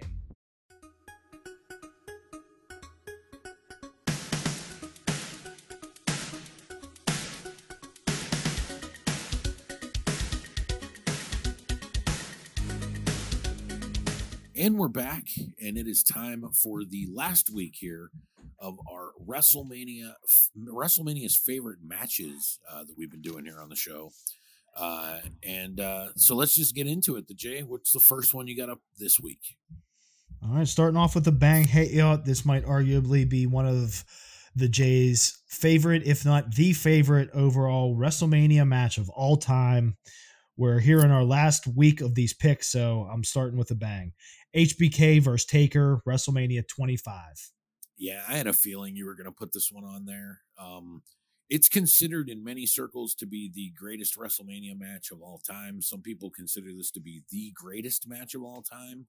I don't consider it to be that good, but it's about as good as a match gets when it comes to WWE. So I wouldn't argue with that at all. So much to say that I would have actually put that on my list as well. So can't argue there, the Jay. Yeah, it's always been one of those ones, as we kind of talked about, like if you're trying to quote unquote convert hypothetically a non-professional wrestling fan, this is one of the matches I'd show them why I love it. And one of the goofy like little details that always stuck out to me with this match, there's so many factors on why this is great. You know, not only is it the biggest stage, it's the prime of two of the greatest performers that WWE has ever had. All the different factors involved is the chubby goof in the very front row and all his reactions throughout it helps make it for me. I don't know if I'm sure you have, because you've watched the match numerous times. Like, notice that dude. He's like counting. He's just super reacting. I think he's doing it for the hard camera anyway. It seems like he's a pretty, intelligent fan and smart mark kind of guy or whatever. But, just one of those little details that always added that match to me is like his reactions to all the crazy kickouts and everything that they do. But like you mentioned, hey, Ed, there's pretty much not more that they can do in the quote unquote WWE style that they don't do in this match on the stage. So had to shout that one out. Back at you, hey, for your first pick this week. Good call. And here's a name that you're probably going to see a lot this week from me. That is The Undertaker. I'm going to go to WrestleMania 23. And I was shocked because this is a match I didn't think was going to be good at all. And it is phenomenal. Undertaker versus Batista. They beat the shit out of each other in this match. This is one of the matches that to me solidified that, like, dude, Batista, when he's at a high level, is pretty fucking good. And that's a great call, because we always mention how when Batista was first introduced, and that was still pretty much at that time frame of the muscle heads getting pushed and, Vince McMahon's WWE prototype. The OVW muscle head. Yeah, like, exactly. And we just weren't big on him, and he won over our smart Mark Harts eventually. And as you mentioned, this is one of the matches that did it. I think he had tweeted something about this match not too long ago, a couple months ago, and even before like the Mania season stuff that we were talking about, we throw on during Mania season, a bunch of Mania matches. I think because of that tweet, I rewatched this a couple months ago, and to have just watched it not too long ago too, and revisit it, it's an amazing match, and I'd put it up there as one of Batista's best of all time too. Yeah, same here, and it's also too at that point. And I know we're talking about this so many years later, which is kind of funny to think about, but this was kind of like that period where like Taker was just killing it at Mania every year. Like his match was starting to be the impromptu main event, regardless of anything else that was happening. That's just how they had WrestleMania set up there for years. And it's because he was working on this high of a level. So I totally understand it. And like you said, the Jay, I completely agree. Definitely one of Batista's best matches of all time. Faux show. What do you got up next, the Jay? All right, I'm next. Hey, I was going to break it up to get something different on here, but I just had to. And while we're right here, I just had to throw on, the rematch. Yep, HBK versus Taker 2 as far as WrestleManias go at WrestleMania 26. Now, okay, here's a question. Which one do you think's better, the first one or the second one? I see. That's a great question. I've always preferred 25. Me too. There's nothing like the original, and I wouldn't argue. The matches are definitely comparable, but for me, the original one always stood out. But this one is so close behind it. That's why I still, like I said, I couldn't replace it. I had to shout it out. Just put them in a clump here on the list, but it was just another great outing. I mean, more good storytelling, because you have to have that involved. You can't just say, oh, their match last year was so good. They had the cool story where Shawn's like, man, I can beat you at Mania. I know I can do it. I'll put my career on the line. I have to do this. Yeah, it was a cool story, and they built up to that for a while. There was a nice build around that entire feud, the first and second match. So it was really cool the way that they did it, because it was a 2-year long, even though they weren't doing it all year long during the regular year, basically, but it was a 2-year long storyline. So whenever they play out like that, and they play out pretty well, and the match quality is really good, that's exactly, to me, what the WWE does better than almost anybody, because they can do that. Yeah, they can take things up to a higher level, and that's a really good example of that. So good. And if you remembered, we covered that WWE.com list of their opinion of the top 10 WrestleMania main events. Yep. And I don't know if I had mentioned or not, but it was Undertaker versus HBK from WrestleMania 26, this match that I'm talking about now, but not the first match I brought up, the WrestleMania 25 match, because that one actually didn't main event that year. Yeah. So WrestleMania 26, they main evented. So that's why that wasn't on that list. Good luck following that at 25. Jesus Christ. Exactly. That's ridiculous. Yep. So to keep with the theme here, we're going to pick another Undertaker match. This time we're going to take it to WrestleMania 39. For one of the weirder matchups that he's had in recent years, but the match really is fucking phenomenal, and it still really holds up. And I'm talking about The Undertaker versus CM Punk. Dude, this match is unbelievable, especially because it's really surprising to me kind of what The Undertaker sells for, and like it really shows you like what they thought of Punk, and even what the Undertaker thought of Punk. And if you remember too, that's a match that Punk didn't really want to have. He was pissed off he wasn't in the main event. Yeah, but I think after everything went down the way it did with the storytelling that he was doing with Paul Heyman, with it as his what did he call him, because he wasn't his manager? Oh Christ, his advisor or some shit, something like that. I forget. But nonetheless, with Paul Heyman at his side, they stole the urn and things like that. Excuse me, I'm like dying in and out during this episode. But they used the urn like some of the old school antics in a way, in a more modern program. But that was like a cool side to it. And then, they just turned out a really great match, to the point where I got to tell you, hey, this was on my Audible list to throw in there, like we talked about, instead of like doubling up. So this was high on the Jays list as well. So good call. But yeah, great match with Taker and Punk at that year's Mania. What do you got up next, the Jay?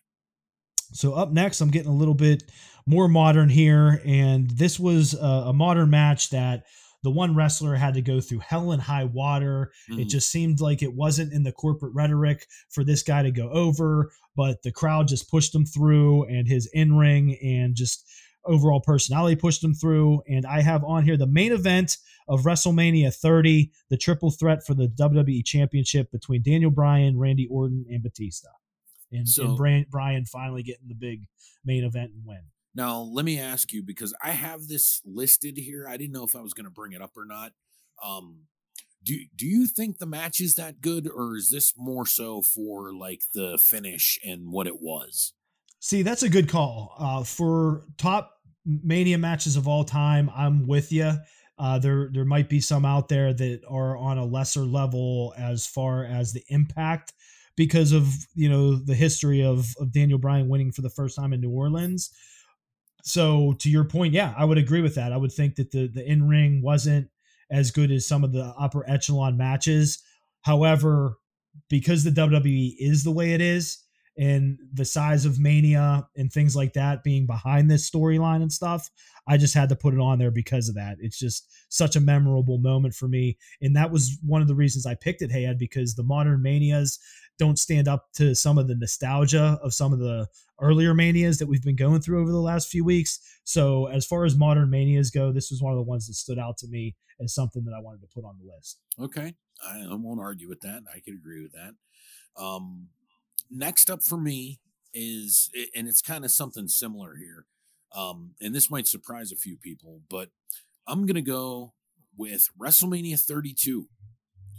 And I'm going to go with the ladder match with Stardust, Sin Cara, Sami Zayn, The Miz, Dolph Ziggler, Kevin Owens, and the man who won the WWE Intercontinental Championship, Zack Ryder.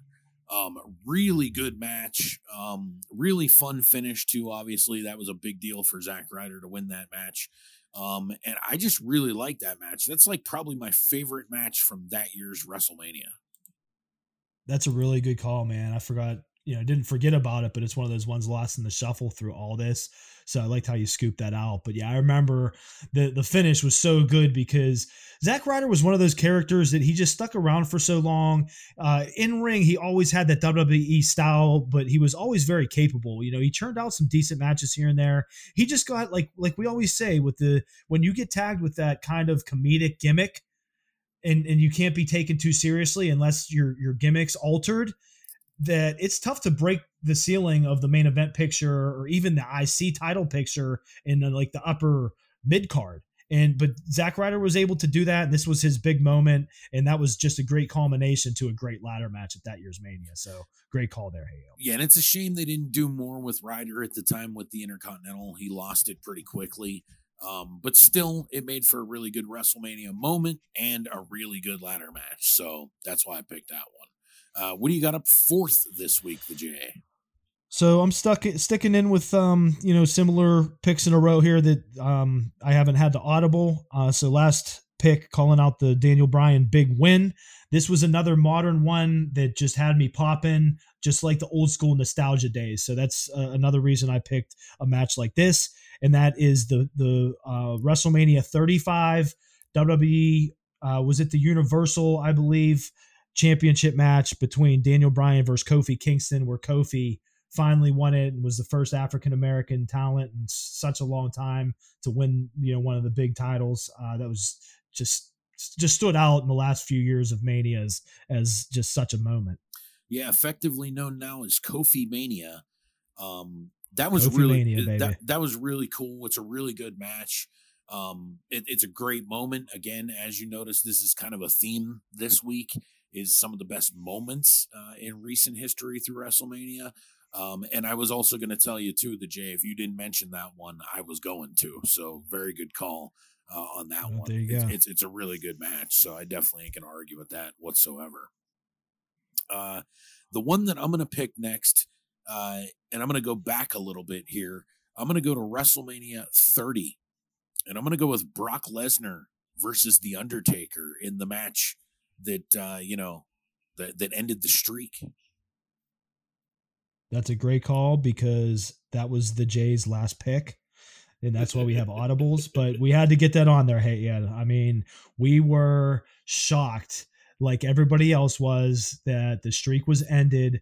kind of just out of nowhere, WrestleMania 30 there. I think all of us were just expecting Taker to go over Brock. It wasn't like this younger up and coming guy that was going to receive a big push situation. I think that any of us that know about the behind the scenes ongoings kind of would make that decision in their head going into it, that Brock wasn't going to be put over because he didn't have to be, kind of thing, and the streak would just live on. And then out of nowhere, after that third or fourth F5, that was it. And that's another one, throwing out the fans that help make things. That black dude they showed that just had the wide eyes, yep, and his jaw was dropped, that famous shot of him like after the 3 count helped sell it. So no matter how you feel about the decision, and we've talked with these recent Undertaker documentaries where he spoke about it, and with Vince and everything, the behind the scenes with Vince making a personal trip to Taker's locker room and specifically saying, we're doing it. We're ending the streak this Mania. And Taker being like, you sure, boss? We're ending it. And Vince is like, I'm sure. And Taker went with it.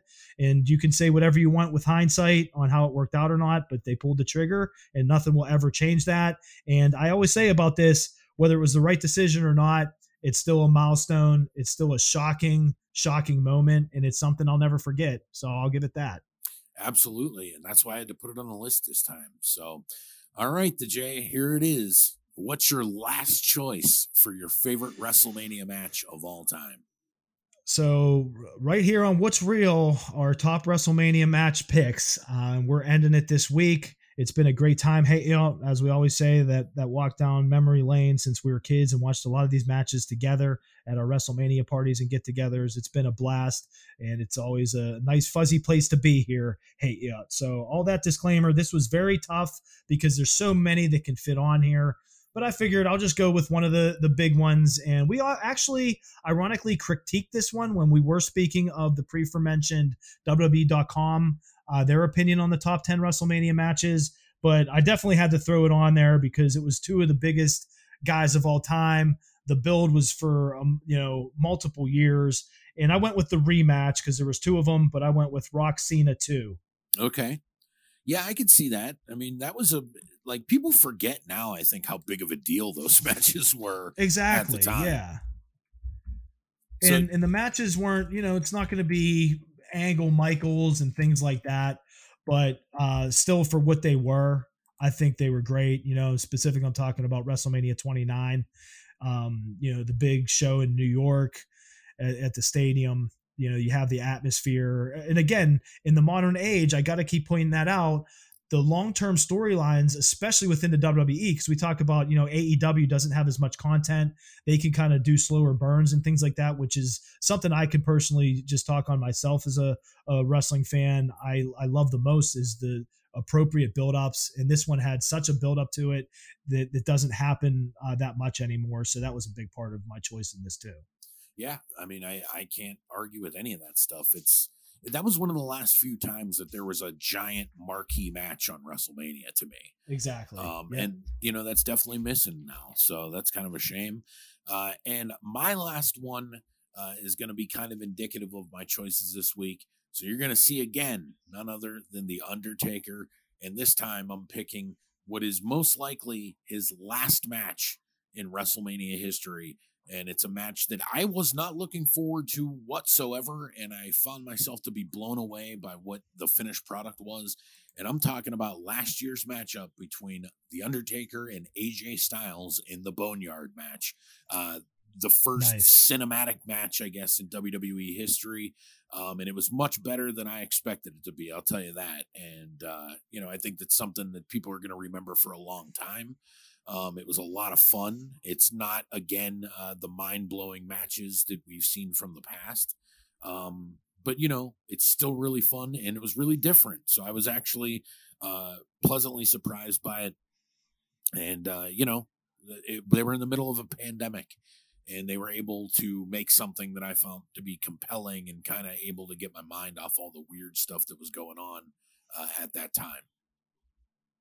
That was definitely the best attribute of that match, was that we had no clue what they were going to put together. And I think our expectations were low, which again, always kind of helps out when something kind of comes out of nowhere and surprises you like that. Like you mentioned, a pleasant surprise. And that's exactly what that was, going in there, being like, what exactly are they doing? And it's freaking AJ and Taker. I mean, both are capable. So let's check this out. And from Taker doing the storyline with like the 3 different aspects of his career involved, like how AJ got personal with his wife, and it was like what did he call it? He had like the trifecta of something, like of terror or something like that. Yeah. Or the unholy. I think he called it the unholy Trinity. Yeah.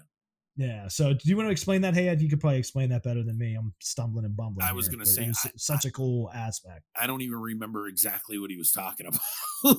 Well, it was like, because he had portions of it. He was Biker Taker. Oh, it was like all the different characters of the Undertaker. I got it. Yeah. And then for the first time, because again, with the personal call out of his wife for this particular angle going into the Boneyard match from AJ as a heel, it was for the first time Mark Calloway was thrown in there. So, and then that was the last time most likely they were going to see him in a wrestling capacity too. So I thought that made a lot of sense. Exactly. Yeah, that's what the unholy trinity was Mark Calloway, Old School Taker, and then Biker Taker. Yep. Those 3 involved in the storytelling. But yeah, to get back to it, man, with WWE's production value and the way they did that, throw in some Metallica, there with Taker coming out to that and stuff. It was just a really cool experience and a great call to go out on Taker's last match. I'd say that's, that makes a lot of sense, to go out on that. So hope you guys have enjoyed our month-long celebration of the greatest WrestleMania matches of all time. I know we enjoyed doing this one. It's always fun to come on here and bullshit about wrestling for sure. So, All right. Yeah, I was going to say, what the hell was that? I don't know, but dude. You all right? Yeah, I'm good, dude. Whoa, shit. Go. Just go. Dude, I'm out. Dude, go. I'm in the bunker. Yep, go down. All right, guys, real quick. We have to take a quick commercial break. As long as we live through this, we'll see you after the commercial break for some Thursday Night Prime. But, say your prayers. I don't know. Oh, shit, the Jay's hurt. All right, I'll be back. Hopefully we'll be back right after this on the What's Real podcast. Cut and Run Studios is a multimedia facility that specializes in video production and photography. In the internet era, visual communication is the most powerful tool for storytelling. We believe it is our job to deliver the most compelling visual interpretation of a message and provide all the necessary capabilities in-house so that we can cover every angle of your story. Our production facility is at 1532 Beachview Avenue, Pittsburgh, PA, 15216. Check us out at cutandrunstudios.com. It's time for Thursday Night Prime.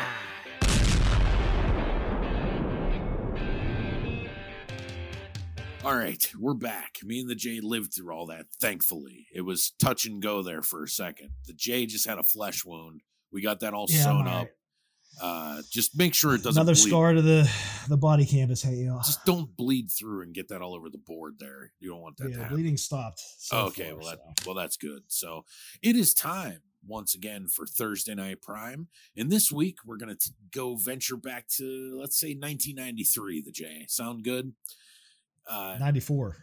Okay. Maybe it came out in the theaters in 93. I had 94. This never played in a theater, let's be honest. Talk about straight to video. Yes. We got this at Blockbuster. And it stars Roddy Piper, and the Tybo's creator, Billy Blanks, in a buddy action movie, and it's called Back in Action. It is the story of 2 men who have different motivations, but the same goal when they team up and mount an assault on a powerful drug gang. That's about as much plot as you're going to get in this one, because really that's even stretching it. You basically have Roddy Piper as a cop named Frank Rossi, and Billy Blanks plays the character of Billy. Jesus Christ. Big stretch there. And he's a former veteran who is obsessed with protecting his sister when he's not driving his cab. This, of course, leads him getting into an encounter with Roddy Piper in a bar, which is pretty fucking funny. It's a great fight scene. And eventually these two are working together against the same bad guys, which basically just means they're in the same vicinity as they kick and punch and shoot and kill everything around them.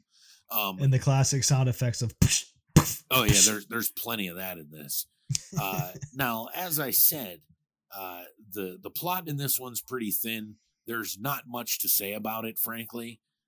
Now, that probably you would think has already started us off on a bad foot, but surprisingly, not so much, because there are tons of fight scenes, there are tons of shootouts, and they're all pretty good, actually. The character that Roddy Piper plays is pretty weird in this one, especially when you're used to seeing Roddy Piper. He's like way more reserved than Piper is. Exactly. That stood out to me. Which is weird.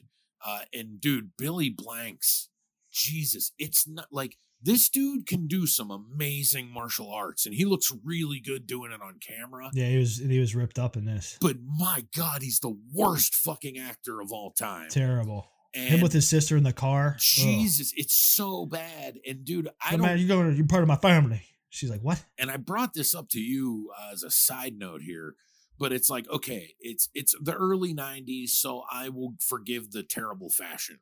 I understand. Now, Billy Blanks is a dude who is fucking shredded. Like, he couldn't possibly be in better no shape. shirt with vests on and shit. But he certainly doesn't give a flying fuck about his hair, because whatever the fuck he was trying to do at this time was not working. It's distractingly bad. But for a movie that's really, really thin on plot, it's amazing how far this one goes, because it's not boring. It's pretty fun nonetheless. And even though you're not wrapped up into some crazy plot, there's not a lot of stuff that gets bogged down over just like meandering. They kind of just get to the point, get to the shit. Yeah, the pace is pretty good. Yeah, all things considered. It moves along pretty well. But the thing that I remember about this one, like, is it being kind of a pretty funny, like, buddy thing? Yeah, it's not funny at all. Like, it's just the unintentional. Yes, comedy, there's really no, UIC. like, even Piper, it kind of sucks, because I feel like if they would have let him throw in some ad libs and shit, it would have been a lot more fun than what it was. But they clearly wanted a less interesting character than what Roddy Piper is in real life, which is weird. Yeah, they like watered them down. Yeah, but yeah, off the bat, hey, some of the initial UIC that had me LOLing, which it didn't even occur 5 minutes in. I have this time stamped at the close to 3 minute mark, hey Ed, of this movie, okay, where two of the thugs are standing around. The one dude like kind of bitches at the other dude, and he's like, "Don't tell me I'm nervous. Listen before you learn how to jerk off." Oh, that's pretty funny. Yeah. You know, it's like, here we go. And then when they finally get to the lead villain, I am not kidding. I thought it was Moose, Daryl Johnson. That's hilarious. I was like, I was going to text you, and then I realized it's not Daryl Johnson. And dude, so they did a pretty good job at casting that dude, but the dude who plays like the underling, the lead henchman, dude, the dude with the sun, like here's a thing that people apparently didn't realize in 1993. You can't just make a dude wear sunglasses all the time and people would be like, whoa, this dude's scary. This is the worst. Like, he looks like a nerd. I mean, like, I would think that Billy Blanks would beat this dude up in about 3 seconds with barely even trying. And they basically try and balance it out by making him like the most cold-hearted dude ever. And he just sucks. He's terrible. He's awful. Now, the other dude isn't bad. The one that like is working with him, but like kind of feels like he could get murdered by him at any time. That dude was cool. The dude fucking the sister? Yes. The dude that, he was pissed whenever they killed off he would just remember the dude that got shot? And he's like, I gotta get to a hospital, man. He's like, yeah, we gotta get him some help or he's gonna die. And then the dude just pulls out a gun and he's like, yeah, shoots him. He is gonna die. And he just shoots him. But that other dude was good. I thought, this dude's a reasonable henchman. Like, he has some things he doesn't feel like that they're doing that's right. He's not annoying. He actually feels like a dude who can somewhat act when the other dude can't at all. Like, it's a fucking atrocity how bad that dude is. So I didn't really remember that. And I'd seen this movie, and I'm a fan of this movie for the most part. And I didn't really remember the henchman being so fucking bad. Yeah, he was terrible. I called out a pretty early fight scene that took place in Billy Blank's character, as we said, so originally and creatively named Billy, in his apartment after his sister disappears, and he fights these two dudes. And instead of everyone was kung fu fighting, my note says everyone was Zubaz fighting. Oh, because if you notice, the one dude had Zubaz on and gets thrown out the window. So I thought that was hilarious. I love the one dude had Zubaz on. He got thrown out the window, and that's exactly what happened. Like, it's not, and then, not even trying to be funny. That's an exact replication of what happened. And his sister shows up like not too far after that, and Blanks goes on like a rant, like, "Are these the guys you're hanging out with? Look at them, and the dude's like head's half gone. Yeah, dude. She's like, nah. She's pretty awful too. Like, she's bad. It's like, dude, there's a lot of like, dude, when Roddy Piper is noticeably the best actor in the movie. And I'm not shitting on Piper either, because like I think Piper's actually really good. Yeah, he's very serviceable. Yeah. But it's like, god damn, dude, everyone else sticks out like a sore thumb. It's like, what did they cast Roddy Piper and then get Billy Blanks for the martial arts, and then everyone else needed to be like, this is the director's cousin, it's the producer's sister, and it's not really like that. These people were hired to be in this movie, and most of them are just awful. Yeah, like you said, the boyfriend, and then Moose, Nigel Bennett, who plays the lead villain, he was serviceable as well. But besides that, the movie's pretty terrible, but the action scenes in this are all pretty good. The fight scene between Blanks and Piper in the bar is really good. That's a lot of fun. And they always seem, and I thought this was kind of cool too, like every time Blanks was about to get into a fight scene, right? And like you could tell it's coming, like there's something happening. You're like, oh, they're gonna fight. The first thing that Blanks does is always like fucking unbelievably amazing. Like he'll do like this like twisting, flipping kick with blue lights just illuminating the background for no reason. Like that stuff's all really cool. Like I'm like, this actually has a little bit of style to it, considering most of it looks like it's made by people who have no idea what they're doing. So like the bar scene's hilarious because it's clearly not a bar. Like there's a lot of that stuff going on. It could have probably used a bigger budget than what it had. But again, with a lot of stuff working against it, it's still finds a way to be entertaining to me. Again, I'll use the word serviceable. That's the word of the week for like action. It's pretty consistent. Like the acting's pretty terrible, but the action's pretty good. So it like, you know, and when you're watching an action movie with fucking Roddy Piper, you're not expecting Marlon Brando. So I'm thinking that this one is hitting on more stuff than what it's not hitting on. I'd much rather see a movie just kind of say fuck the plot than like meander through one that's like way too complicated and it doesn't really mean anything. Yeah, and I'll have to put in filler shit like, oh, no, we got to add a scene where Piper and Blanks are having breakfast because we don't have enough time. Yeah, and they're talking about shit that makes no sense. Like, whenever I was head of the ACDA, we didn't do this. It's like, well, I do it like this. It's because of my partner who was killed in 1984. And it's like... Yeah, nothing's involved in the actual plot. And it's like they wanted to shoot more shit from that conversation and just didn't have it in the budget, so they put the coffee shop scene in, but not any of the other stuff they're talking about. Like, that's what I don't want in a movie like this. They managed to skip out on that. The movie, like, they didn't come across like they were making some high art here. They knew what they were doing. They got Piper. It was made for the video store. I kind of respect it for that. My last note was, I can't remember if it was Blanks or Piper was fighting one of the just random thugs, and another lookalike, Danny McBride, popped up. I'm like, man, he's fighting fucking Kenny Powers in this mug. Dude, and I had to add this in too because it's here in my notes. I liked how they made Piper's character like the dude who fucking thinks karate's stupid. Like, you know, like in the bar. You always get that guy. He's like, all right, enough of this karate shit, and just punches him in the face and hits him with a stool. Like, It just like that character to me is fully born out of like Nick Nolte in 48 Hours to me. And Piper can play that, which is funny. The grizzled cop. Yeah, just like, sure. Like he hates everything. But and his love interest in this, the journalist chick, was super hot. Yeah. That he hooks up with. That was kind of surprising because it was like, okay, they did this out of the blue. But I noticed, is from other stuff too. I think her name's Bobby Phillips. She's in a bunch of like 90s, like softcore kind of crap, but she's never like the softcore chick. Did you catch what her character name was, by the way, which I thought was weirdly ironic? Helen Lewinsky. Yeah. Which is ironic because that happened after this movie. So exactly. It surprisingly had nothing to do with it, but that's still just coincidence. Yep. Thank God for the 90s. But hit us with the tagline on this one, the Jay. So the tagline for Roddy Piper and Billy Blanks in Back in Action: one cop, one vigilante, one mission, one chance. Okay.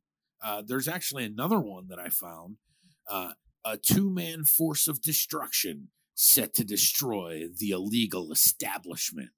So that one's pretty terrible. The first one was the good. Illegal establishment. Yeah, like what? Like you mean like what's another word for mafia? Like illegal establishment. Like I don't like it, but we're gonna go with it. Yeah. So overall, this one isn't gonna blow your mind, but if you're like us and you need to see most of the movies that Roddy Piper's done, you got to put it on the list. And as we do here on the show with the 5-star rating scale, I'm gonna give this one 3 stars. All right, I got 2.5. Hate yo. All right, so we flip-flop our ratings on our movie reviews this week. So don't forget to join us next week on Thursday Night Prime when we take a look at a movie from the 80s. It's from 1985. It's from director Tobe Hooper, and it's from the Canon series, and it's not really an action movie. It's more of a sci-fi movie.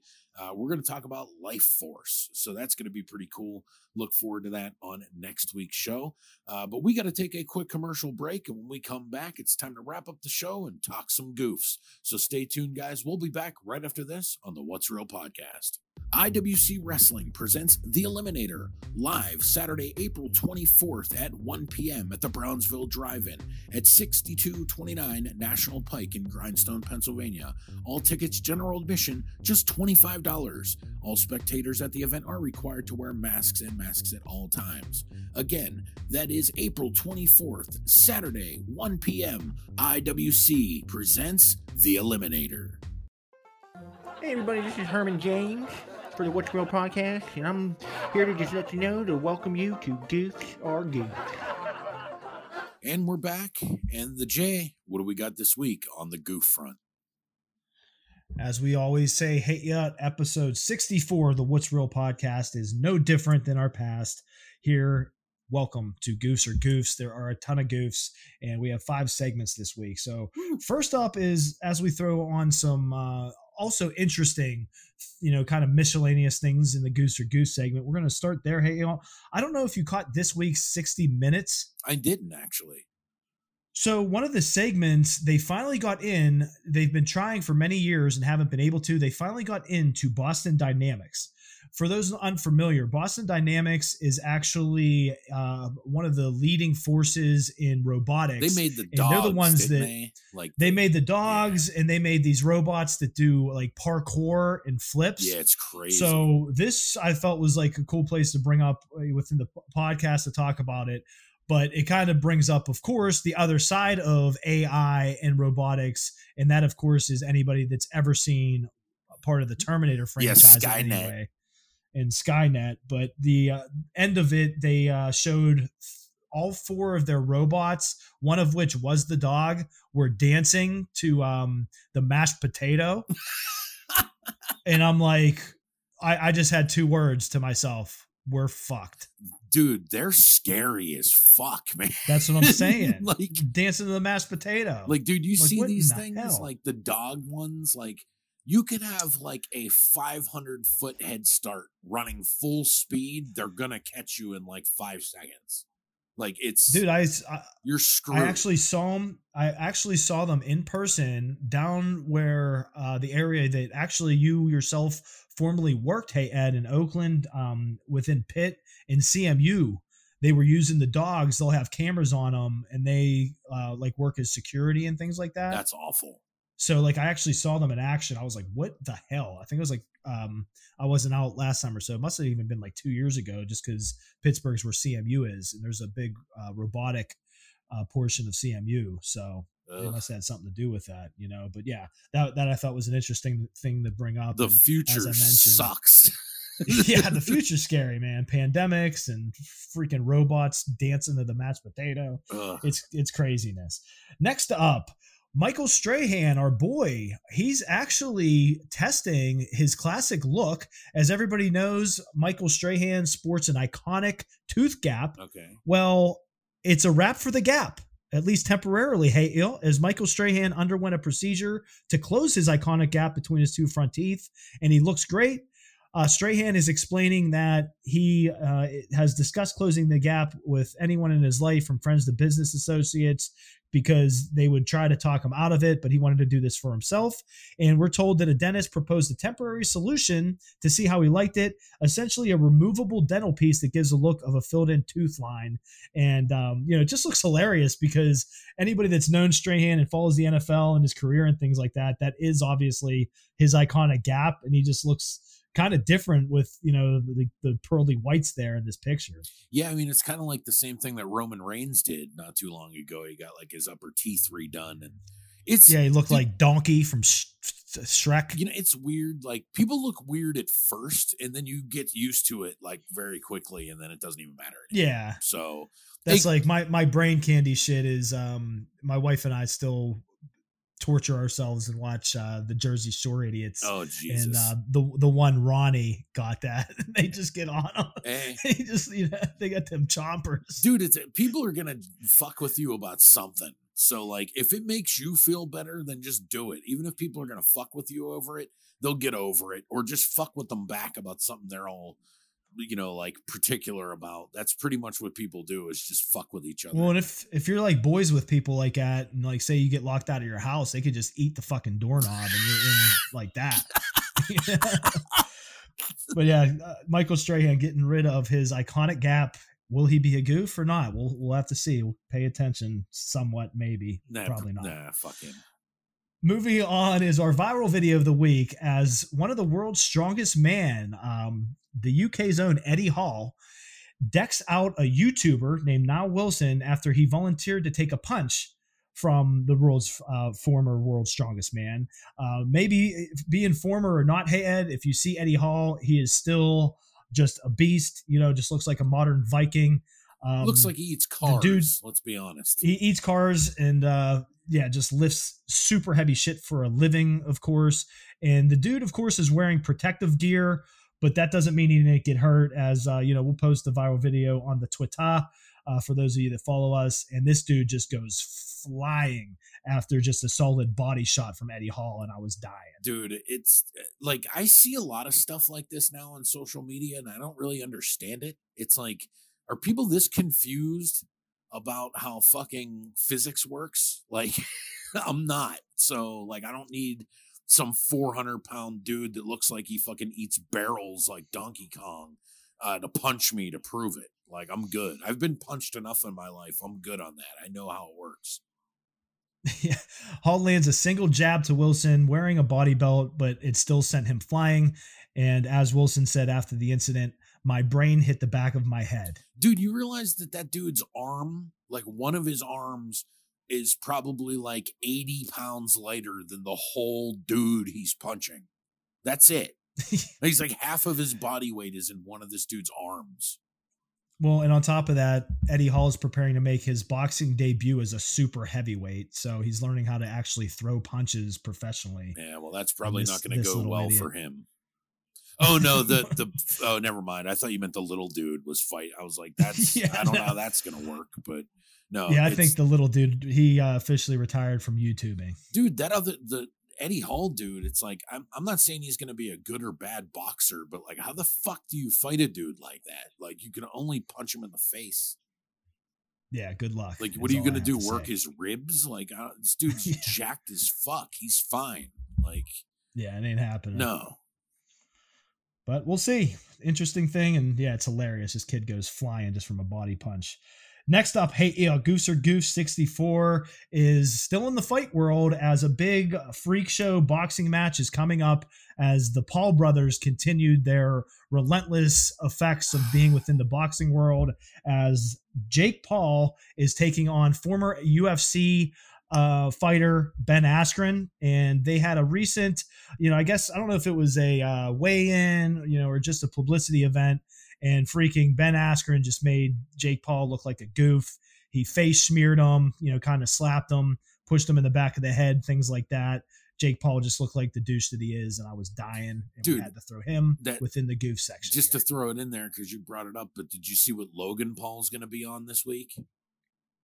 No. SmackDown. Oh, God. Yeah. I hope he gets power bombed and it goes wrong. Ugh, these fucking dudes. Like, I seriously, like, I get that I'm not, like, into everything, but, like, when I see repeatedly, like, names, like, I'm like, why do I keep fucking hearing about these? I don't care about them, but I can't escape them.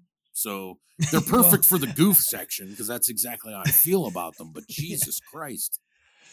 Yeah, as it says on here. They got good PR people, I'll tell you that.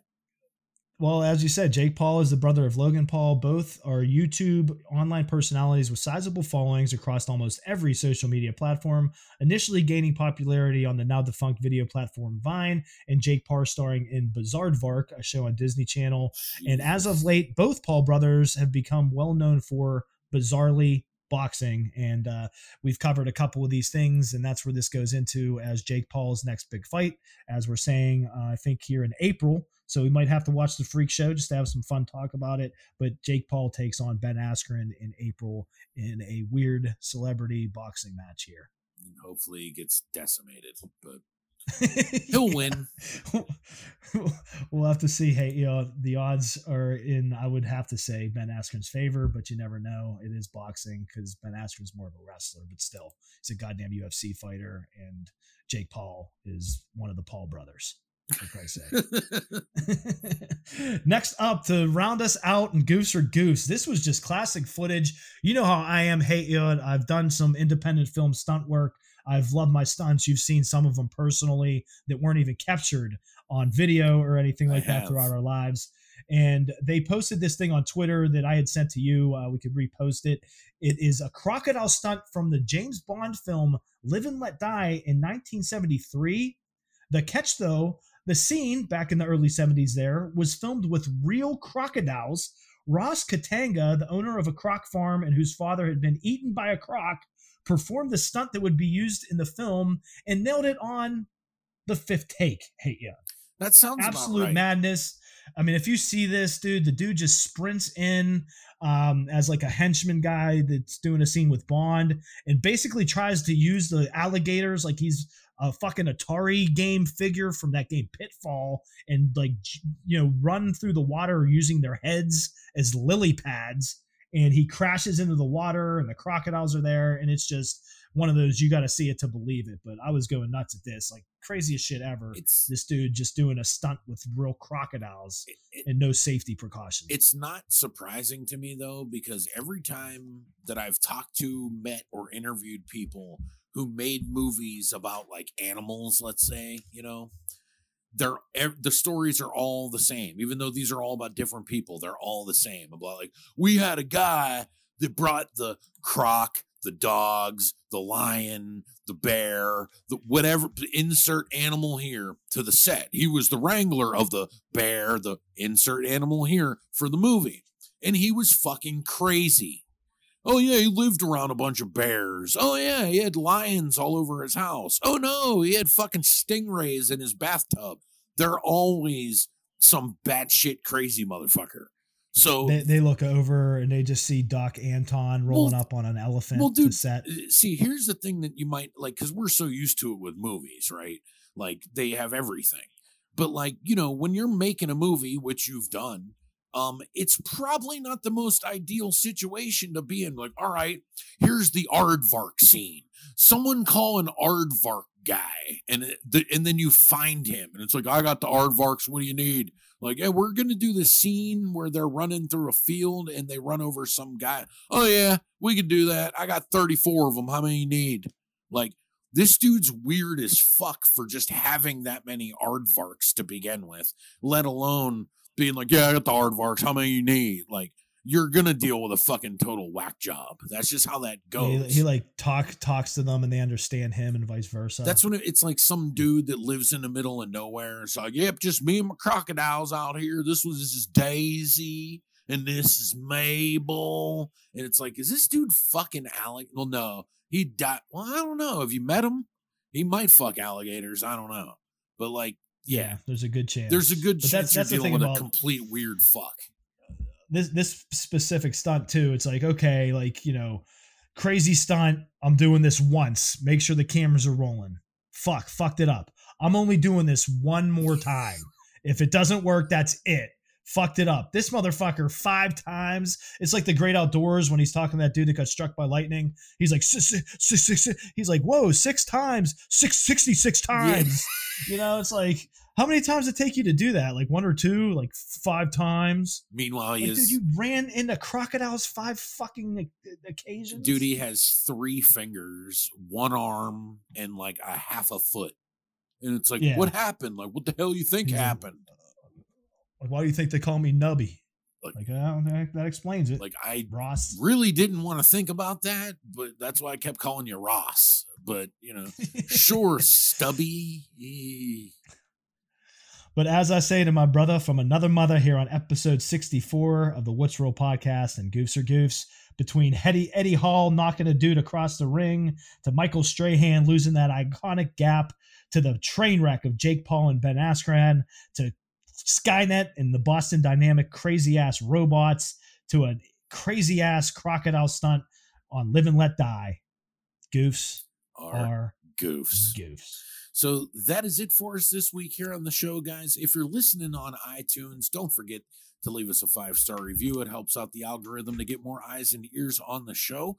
And of course, you can listen to us every week on all your favorite podcasting platforms like iTunes, Spotify, Podbean, Google Podcasts, and of course, each and every week on churchillpictures.com. If you have anything you'd like to add to the show, feel free to send us an email at whatsrealpod@gmail.com. I implore you to do so. But that's about it. But before we get out of here, I hear the Jay's revving it up over there. So take it away, the Jay. Revving it up like Jake Paul as he preps his little PP to bone. Hey, y'all. Very pumped up this week, man. We're closing in on the big 6-5, if you can believe that. Insanity, man. 65. Can't wait. It's going to be an extravaganza next week, as it always is. But 64 here was a blast. Hey, y'all. As I always say, the great escape. Steve McQueen in it from Pandemic Living. Always love spending my Tuesday evenings and tonight with you and your ass. As we always do, shout out, love the show. Shout out to Cam, the producer, the wizard behind the boards. Thanks for making us crystal clear, Cam. Keep doing what you're doing. And to everybody out there, especially in the pandemic, as we've been saying, stay safe, stay healthy. You'll hear the Jay next week. So that is it for us on episode 64. Thank you all for listening. Thank you, the Jay, for sitting down with me here on the show as we do each and every week. I enjoy it. So there's nobody else I'd rather do it with, man. So thanks for doing that. Of course, big shout out to our producer, Cam, for all the hard work he puts into the show. We all know nobody beats the Wiz, so thank you for all that. But that is it for us this week, guys. I hope you enjoyed it, and we hope to see you right here next week for episode 65. So stay safe, stay healthy, and we'll see you right here next week on the What's Real podcast. What's real?